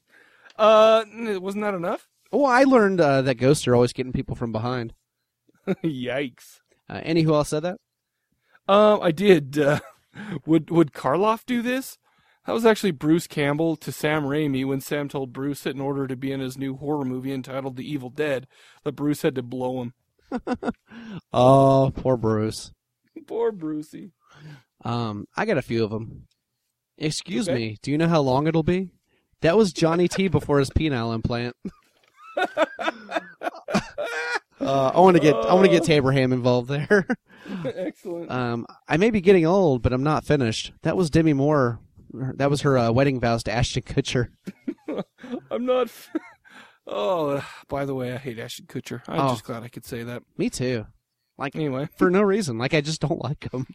No, I have plenty of reasons. First of all, he's really annoying. But why are we talking about him in this great movie? Let's not tarnish this movie. I don't know. Did you get a kick at the balls for this one? Let's see. I did not get a kick in the balls. Mine is to Parker Peterson, the guy who, when he finds out kind of what's going on with Maxwell Stein, he basically tells him he wants every credit in the movie to go to him. That's like, that gonna work. I'm like, he was just the whole movie. He was an asshole, though. Well, yeah, he was meant to be an asshole, which was okay. That's cool, man. Oh, yeah, and I got a 6 degrees too. Let's hear it. This was hard to get, man. Yeah, I'll bet. Karn Henderson. She was in Lives and Deaths of Poets with Bruce Allen Dawson, who was in Head of Bruce Allen Dawson. He was in Head of State with Keith David, who? Sorry, I'll stop that. Who was in The Quick and the Dead with Bruce Campbell? Who? Sorry. Okay. All right, you did a good job. Sorry, I promised to stop it, and I didn't stop it. What would you give this movie? I'm going to give this a buy. Here's the reason why it doesn't get a bone saw. Like I said, this movie was, oh man, it's very, I'll be honest with you guys, it's very close to being a bone saw. But just the length on it, just a little bit. It's still an awesome movie. Go buy it. It's only $10 freaking bucks. Oh yeah. Good movie. Plus the guy seems really cool in the interview that he did with Chris. He seems like a really awesome dude. Oh yeah, and they're really talented, man. Absolutely. I give this a bone saw. Whoa! Straight up. Your butt bone saw. Everybody needs to go over there and buy this movie. First of all, to support, indie horror films, but, to see a movie that's not the same old crap retread, over and over. Speaking about this, Acme has a unique-ish story. It's indie. Why don't we want people to go buy that? How is the story unique in Acme? Because they had swimming caps on, you ass! All right, sorry. It was unique because they had a guy with a girl's name, Zoe. I've never met a guy named Zoe. No, you go to the wrong corners with the wrong whorehouses. I go to the the Asian type ladyboys. Lot of Zoes there. Man, sorry. That's all I got for this one. Sweet, awesome. But everybody awesome movie. Everybody should go to fourthplanetfilms.com. I mean, it's such a good use of $10. Unless you can get a hand job from that ladyboy Zoe. Yeah. Zing! All right. Let's take a quick break. All right.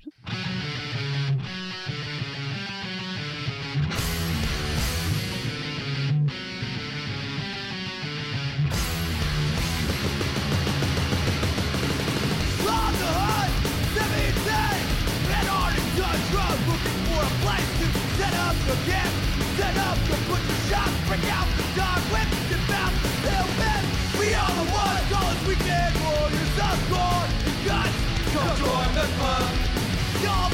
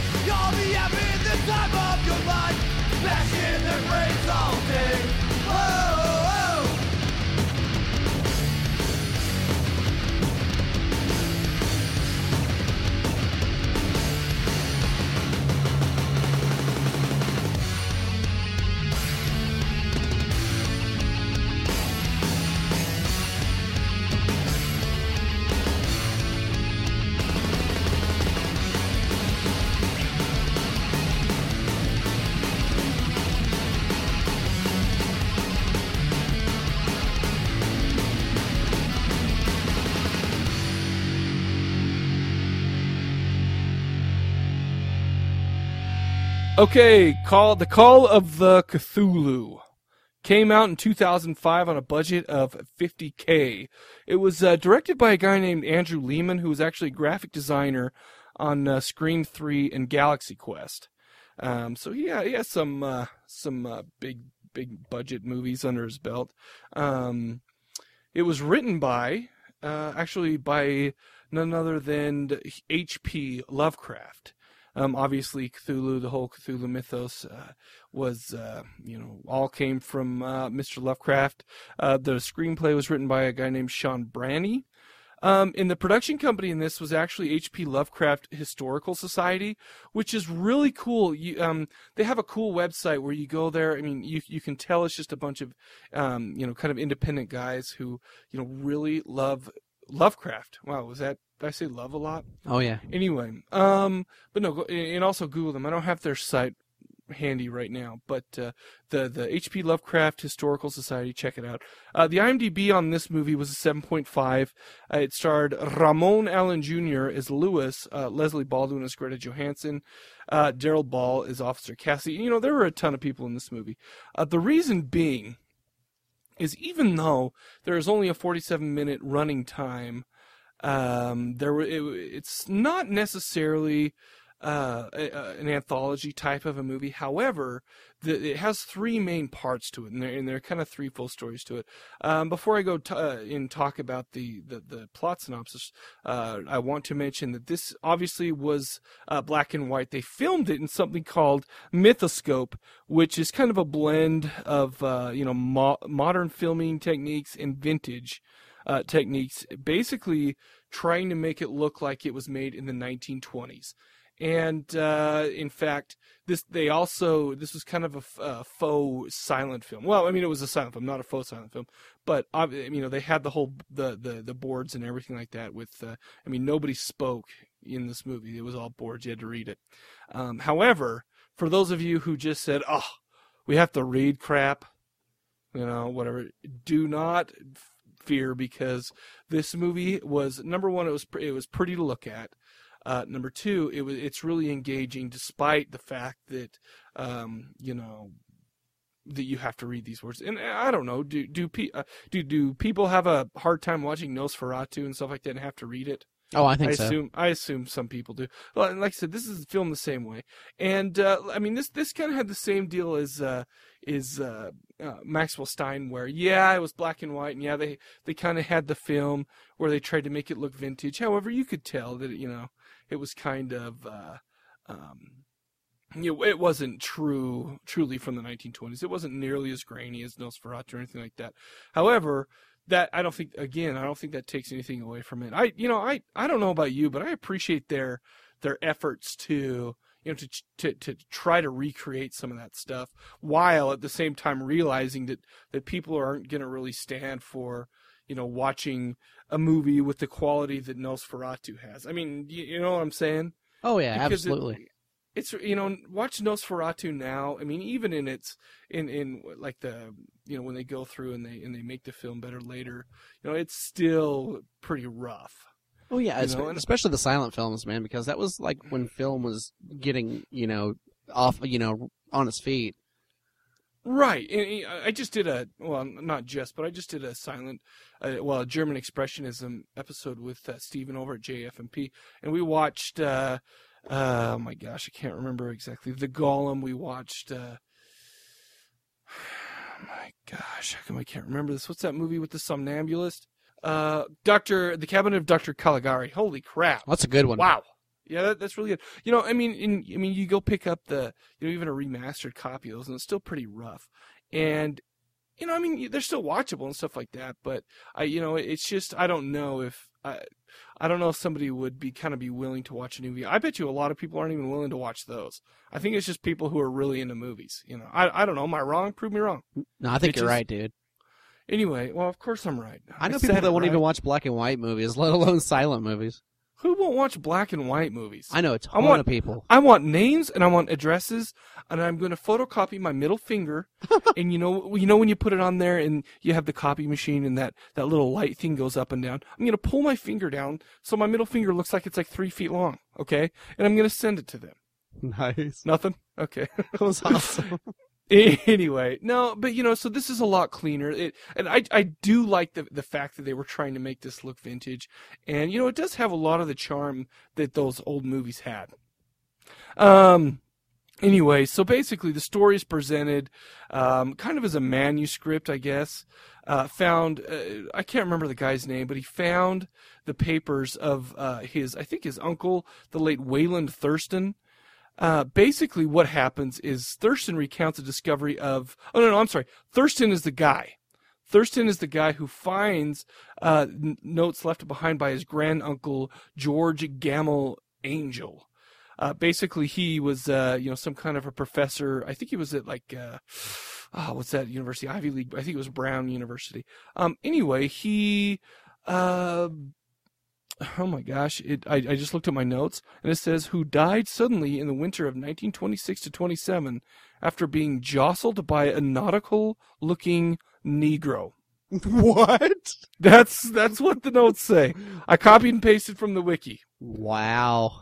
Yeah. Well, there goes our black listener. He's done. He's a midget, too, so we just struck out twice on this episode.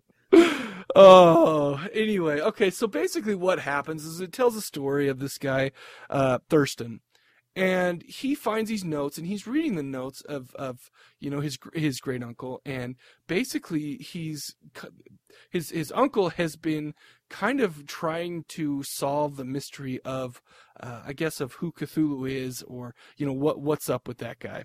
The first one is the story is called "The Horror in Clay." Basically, there's a guy who has been seeing things in his dreams, and he actually made, I can't remember what the word was, a bas relief sculpture where he depicts, something that his granduncle's never seen before. It was kind of a picture of an octopus, a dragon-looking thing. Basically, this guy was slowly going mad because of his dreams and of this of the things that he kept dreaming about, and the guy ends up going to the hospital. Blah blah blah. Through that story, his uncle comes a little bit closer to figuring out what's going on with solving the mystery of Cthulhu. Anyhow, I'm leaving a shitload out, you guys, and that was probably a highly inaccurate, really high level summary of the first part. The second part it talks about a guy named Inspector LeGrasse who actually was a policeman in like the deep south, and he ran into a Cthulhu cult.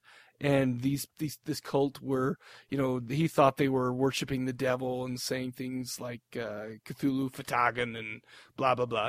Basically that type of thing. And they found a sculpture of Cthulhu. Anyway, like I said, I don't want to give anything else away. It's really awesome. The set in this one is really cool. It's all takes place in the, in this bayou out in the middle of nowhere, and it shows the police kind of trying to take out all these people that are in there in this cult. And just to quickly go over the last one, basically the madness from the sea.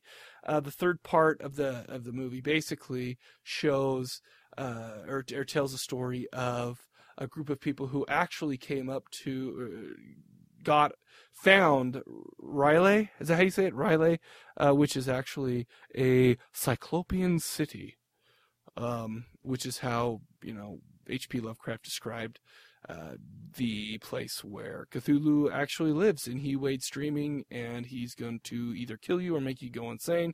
But anyway, so this was also a really cool setting because obviously it took place in the middle of the ocean. What they decided to do is, instead of actually film in the ocean, they kind of made it look like how someone in a kind of a stage play would, portray an ocean. What'd you think about that whole thing? Oh, dude, I loved it. In the sky, it looked so cool. Oh, it was awesome. And even the city, when they got on the city and they were starting to explore it, and it was freaking cool.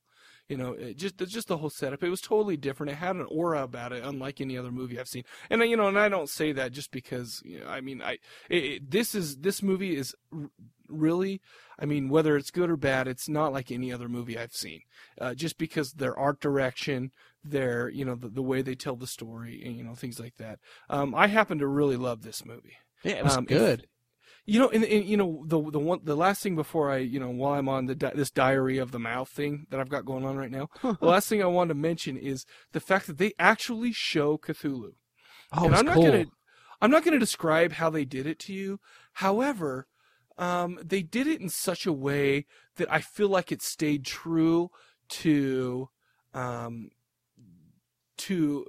I don't know. It was like the only way you could have portrayed a beast, an elder god, that the sight of him would make you go insane.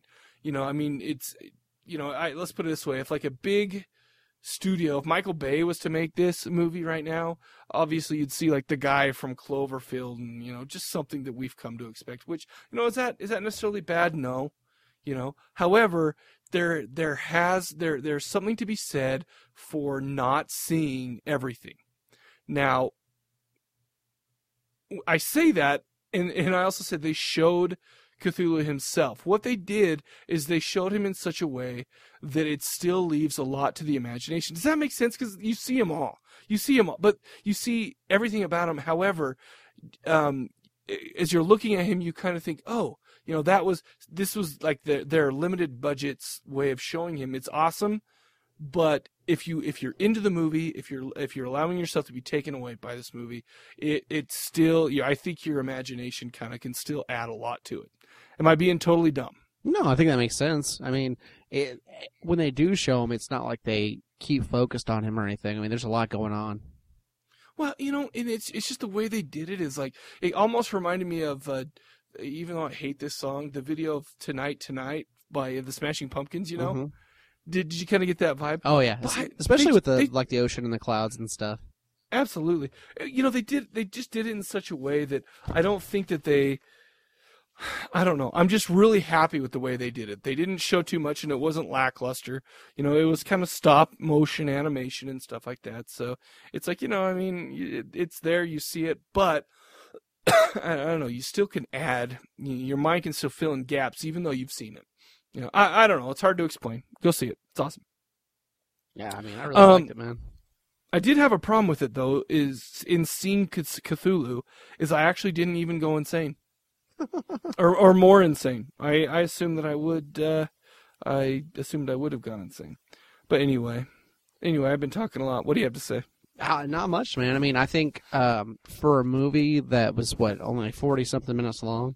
47 minutes, yep. Dude, the story was pretty deep and, pretty focused. Well, obviously it was written by a master, H.P. Lovecraft, originally. I had an ex-girlfriend whose first name was H.P.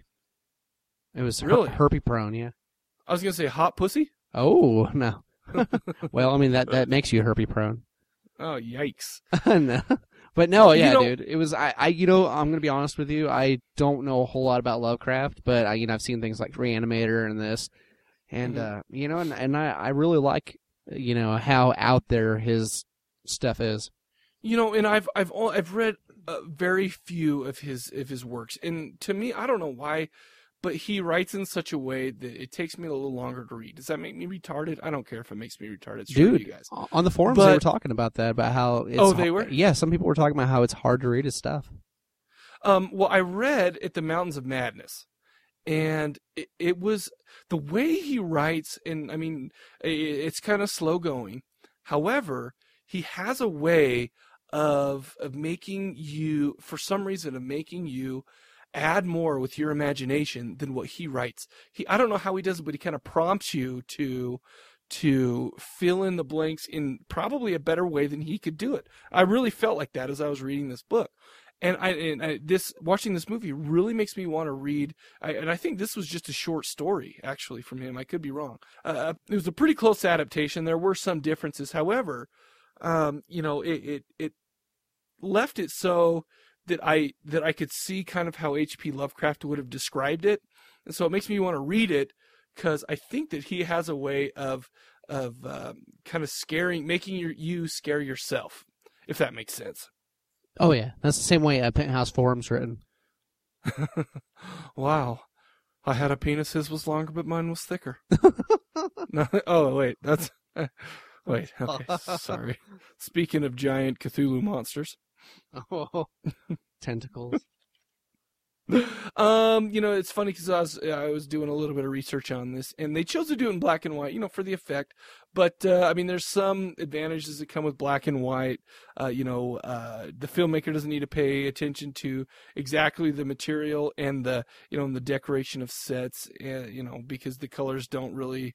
It doesn't really matter exactly how you do it with the colors. I didn't see. The only shortcomings I saw of this film was the fact that sometimes it looked artificial, that they were trying to make it look older. However, like I said, it didn't take me out of it or anything like that. But all in all, I think this was an inventive way to tell a story that has this like enormous scope. Like a lot of Lovecraft stories do. This scope that is bigger than our human brains are supposed to be able to even take in. But I don't know. I think these guys did a great job of telling that story and doing it in such a way that it was loyal and it really had the H.P. Lovecraft vibe. Yeah. Oh man. The only thing I didn't like about this movie, and it's not even a big deal, is when the cops come up on the people doing like the tribal dance and stuff, because it looked really weird how they did that. I don't know if people were in front of green screens or what, but it was right. It looked weird, but that was the only complaint I had with this movie. Every once in a while, you'd see some like crazy guy making a silly face and jumping around, and yeah. No, I hear that. So did you learn anything? I learned one thing, that dough blades double as eye extractors. Ouch. Yeah, did you see that at the end? Like when it looked just like a dough blade. Oh, absolutely. It's awesome. Disgusting. What about you? Ultimate technology and jump scares does not a scary movie make. This was all about the story, and I think that the story, like I said, you have to allow yourself to kind of get taken away in it. But if you're willing to do that, I think that this is ultimately enjoyable. Yeah, and that's it. And I think that's why a lot of horror movies aren't successful, like a lot of the remakes and things like that, is because, like for instance, Nightmare on Elm Street, the jump scares were in such overdrive, man. It killed it. I mean, nothing was really scary. It just was like, sound cue and something quick, real fast, sped up film. Right. And that, to me, that's not scary. If you can do a decent story, you don't need that. I totally agree with you, man. It's cheap. It's a cheap scare. Well, especially if you're in the theater. That was a cheap remake. Oh. I mean, that's just a cheap technique, but what are you going to do? Every once in a while it works out, but if you're going to continue to do them over and over in the same movie, you can just lick my balls. Oh yeah, it was bad. Did you get any who else said that? Oh my gosh, I don't even have that down on my notes. What do you got? You'll burn it, all of it, Mike. That was you when you found out about Steven's midget porn collection. Let's see. I would never want him to burn that, by the way. Well, let's just be real. Well, I don't mean like fire burn. I mean like burn it for you. Oh, burn it on a CD. Yeah. Which, by the way, that you're still going to let me borrow all that shit you got, right? Oh, yeah. I have your word. I have one more. And the terrible cries, part man, part beast, howling in agonized lust. That's what people heard when Lindsay Lohan failed her drug test again. No! Too soon, man. Too soon. I did not get a kick in the balls for this. I got a kick in the balls. Did you? I did. It was the main guy for thinking that he could go through this and not go crazy. Well, yeah, he didn't seem to have enough faith in the idea at all anyway. Yeah. Which he seemed like kind of skeptical, but kind of, right. I don't know. I could try the word, something in it, I don't know, dude. I really don't. No, that's cool, man. Listen, we talked about this movie, The 30 Days of Douchebaggery, last year. You know, and that was the last time I saw it before this. And so when we thought we would do it again, I was looking forward to it, but I just forgot what a good job they did with this. And again, I mean, this is the same thing as Maxwell Stein, where it's like, you know, even though this was only 47 minutes long, so I guess you could consider it a short. You know, it was a great time. It was a good movie. I completely recommend this one. This one, I would actually give this one a bone saw. I give this one a buy. But the thing with what you were saying about the length of this movie, a lot of short films. I'm sorry, a lot of silent films were actually shorter than an hour long. So it's not, for the kind of movie it is. It's not. I wouldn't consider it a short. Maybe. I think. Well, I see your point. For the category it's in. I mean, because I have tons of silent films, and a lot of them are 45 to 60 minutes long. And I wonder if it gets a little trying to read for an hour and a half or deal with that. No, that's not true, because the Golem was that long, and I enjoyed the Golem. Anyway, what do I know? And I have a contest for this one. You'll notice that I suspiciously left out a 6 Degrees. Ooh. Now, I didn't do that because it was hard. Okay. I didn't do that because it's impossible.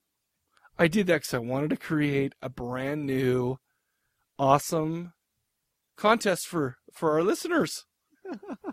I'm sorry, guys. It was really hard. Listen, first person to give me a 6 Degrees on this, I will send out 4 DVDs. Holy crap. 4! That's a good deal, dude. I'm looking at the prize closet. When I say prize closet, I mean shelf. It's over there. And I got a shitload of stuff still to give away. So there you go, 4 DVDs. And I'm still going to send out all the other things that I owe people. And I know it's Wolfman. And if there's anybody else, please recontact me. 4 DVDs. 3 of them are Acne. I was going to say, it's Acne, and Big Mama's House. The sequel, not the first one. You'll be lost Right. unless you see the first one. You'll have to go buy the first one. Sorry, guys. But no, man, these were some good flicks, except for Acne. Yeah. I really enjoyed the last 2 we talked about. I mean, it's I don't know. It was kind of a departure a little bit for us, talking about. I mean, we've talked about independent things. I mean, in the witch movies that we talked about weren't really that well known. But I mean, Maxwell and this movie they just kind of had an aura about them that I don't know. I don't want to sound too weird or anything, but it just was kind of pure, and it was and it seemed to really be a genuine movie out there to because they love to do it. And I don't know, maybe I am just too enamored with these 2 flicks to to think clearly. Plus, I haven't jerked it in a few hours, so my head's all foggy anyway. So, but no, I mean that's truly how I feel about these 2. Dude, I'd like to hear some of our listeners what they think of these. I know a couple of our listeners, like All Hallows Steve and someone else. Oh yeah. Oh wait. You only mentioned him because he said to me on Twitter. He said, "Oh my gosh, mention your awesome listener, All Hallows Steve." Did he? Steve, you're awesome. Okay. Oh. Oh, don't pretend you don't know. No, I didn't see that. But no, okay. He actually bought Maxwell Stein. So. Oh, he did. Good. Yeah. If anybody sees that or Call of Cthulhu or Acne, let us know what you think. I'm really interested because I thought these movies were definitely worth talking about, and I'd like to hear. If you're Rusty Nails' mom, though, don't call in. Or if you're Rusty Nails, get a new name. You guys, that movie kicked so much ass. Love Rusty Nails. Shut up. He's gonna call in and sound just like the dude in Joyride, like, I did not agree with that at all. That movie was amazing. You guys, I want to suck on your candy cane. So, that's the best I could do. That's awesome. Oh man. Oh, that was awesome. Anyways, remember we have the call out. We have the call out for next episode. Let me remind you what that is. Films that you expect to become classics that may not already be. Number 2, films that you love and think is a classic but maybe doesn't get the love that you feel it deserves. Or 3, films that you know are not classics, nor will they ever be, but you can't help but love. Remember to call those in to 206-339-2730 or email them to Mike at Cadaver Lab and Johnny at Cadaver Lab or, but yeah, whatever. But we're gonna share them anyway, so might as well just email them to both of us, okay? Yep. There's a little thing called carbon copy, okay? Use it. It's called technology, people. Go ahead and use it. All right. Anyway, Hey, you got anything else? A few things before we go. Check Kruger Nation, youtube.com/user/Kruger Nation. So wait, we gonna see Nip or what? It's very possible very soon. I'm actually. You know, you keep stringing us along, man. Hey, you know what? It keeps people watching, I think. You know what? I'll tell you what. Everybody, if we don't see his Nip in the next one, let's boycott Kruger Nation. You just wanted to say boycott. Why? I don't know. 'Cause it has the word boy in it. Yeah. Oh, you said cot, not cock. No. Oh yeah. Sick. No. And go to Vimeo.com/Cinema Sinistre. That's What's Up podcast. Their website, which is you can go to cinemacorpse.com. Go to tracesofdarkness.com. Was it dollarmoviedrivein.com?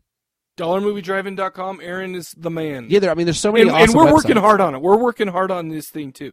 So it's only going to get better from here. And he and I, mostly him, I'll be honest with you. I'm going to throw my name in there just because I'm an egomaniac and a dildo. Okay. There's so many awesome. Go to YouTube and look up Rainbow Reel Cinema. That dude is awesome. I will never again call him. You mean that Brit? Or I mean that Kiwi? No. Oh, we're gonna die. There are so many awesome people that do stuff for the show, and you should definitely go take a look at what they're doing. And do stuff on their own. They don't have to do stuff for the show to be awesome. No, but what I mean helps. is, they're friends of the show. They're absolutely. These people are all so. Check them out. You got nothing better to do. Yeah. That's right. Get your hand off your cocks and go there. Okay? All right. Your boycott. You're a sick. All right, so for the Cadaver Lab, we will see ya. Bitches.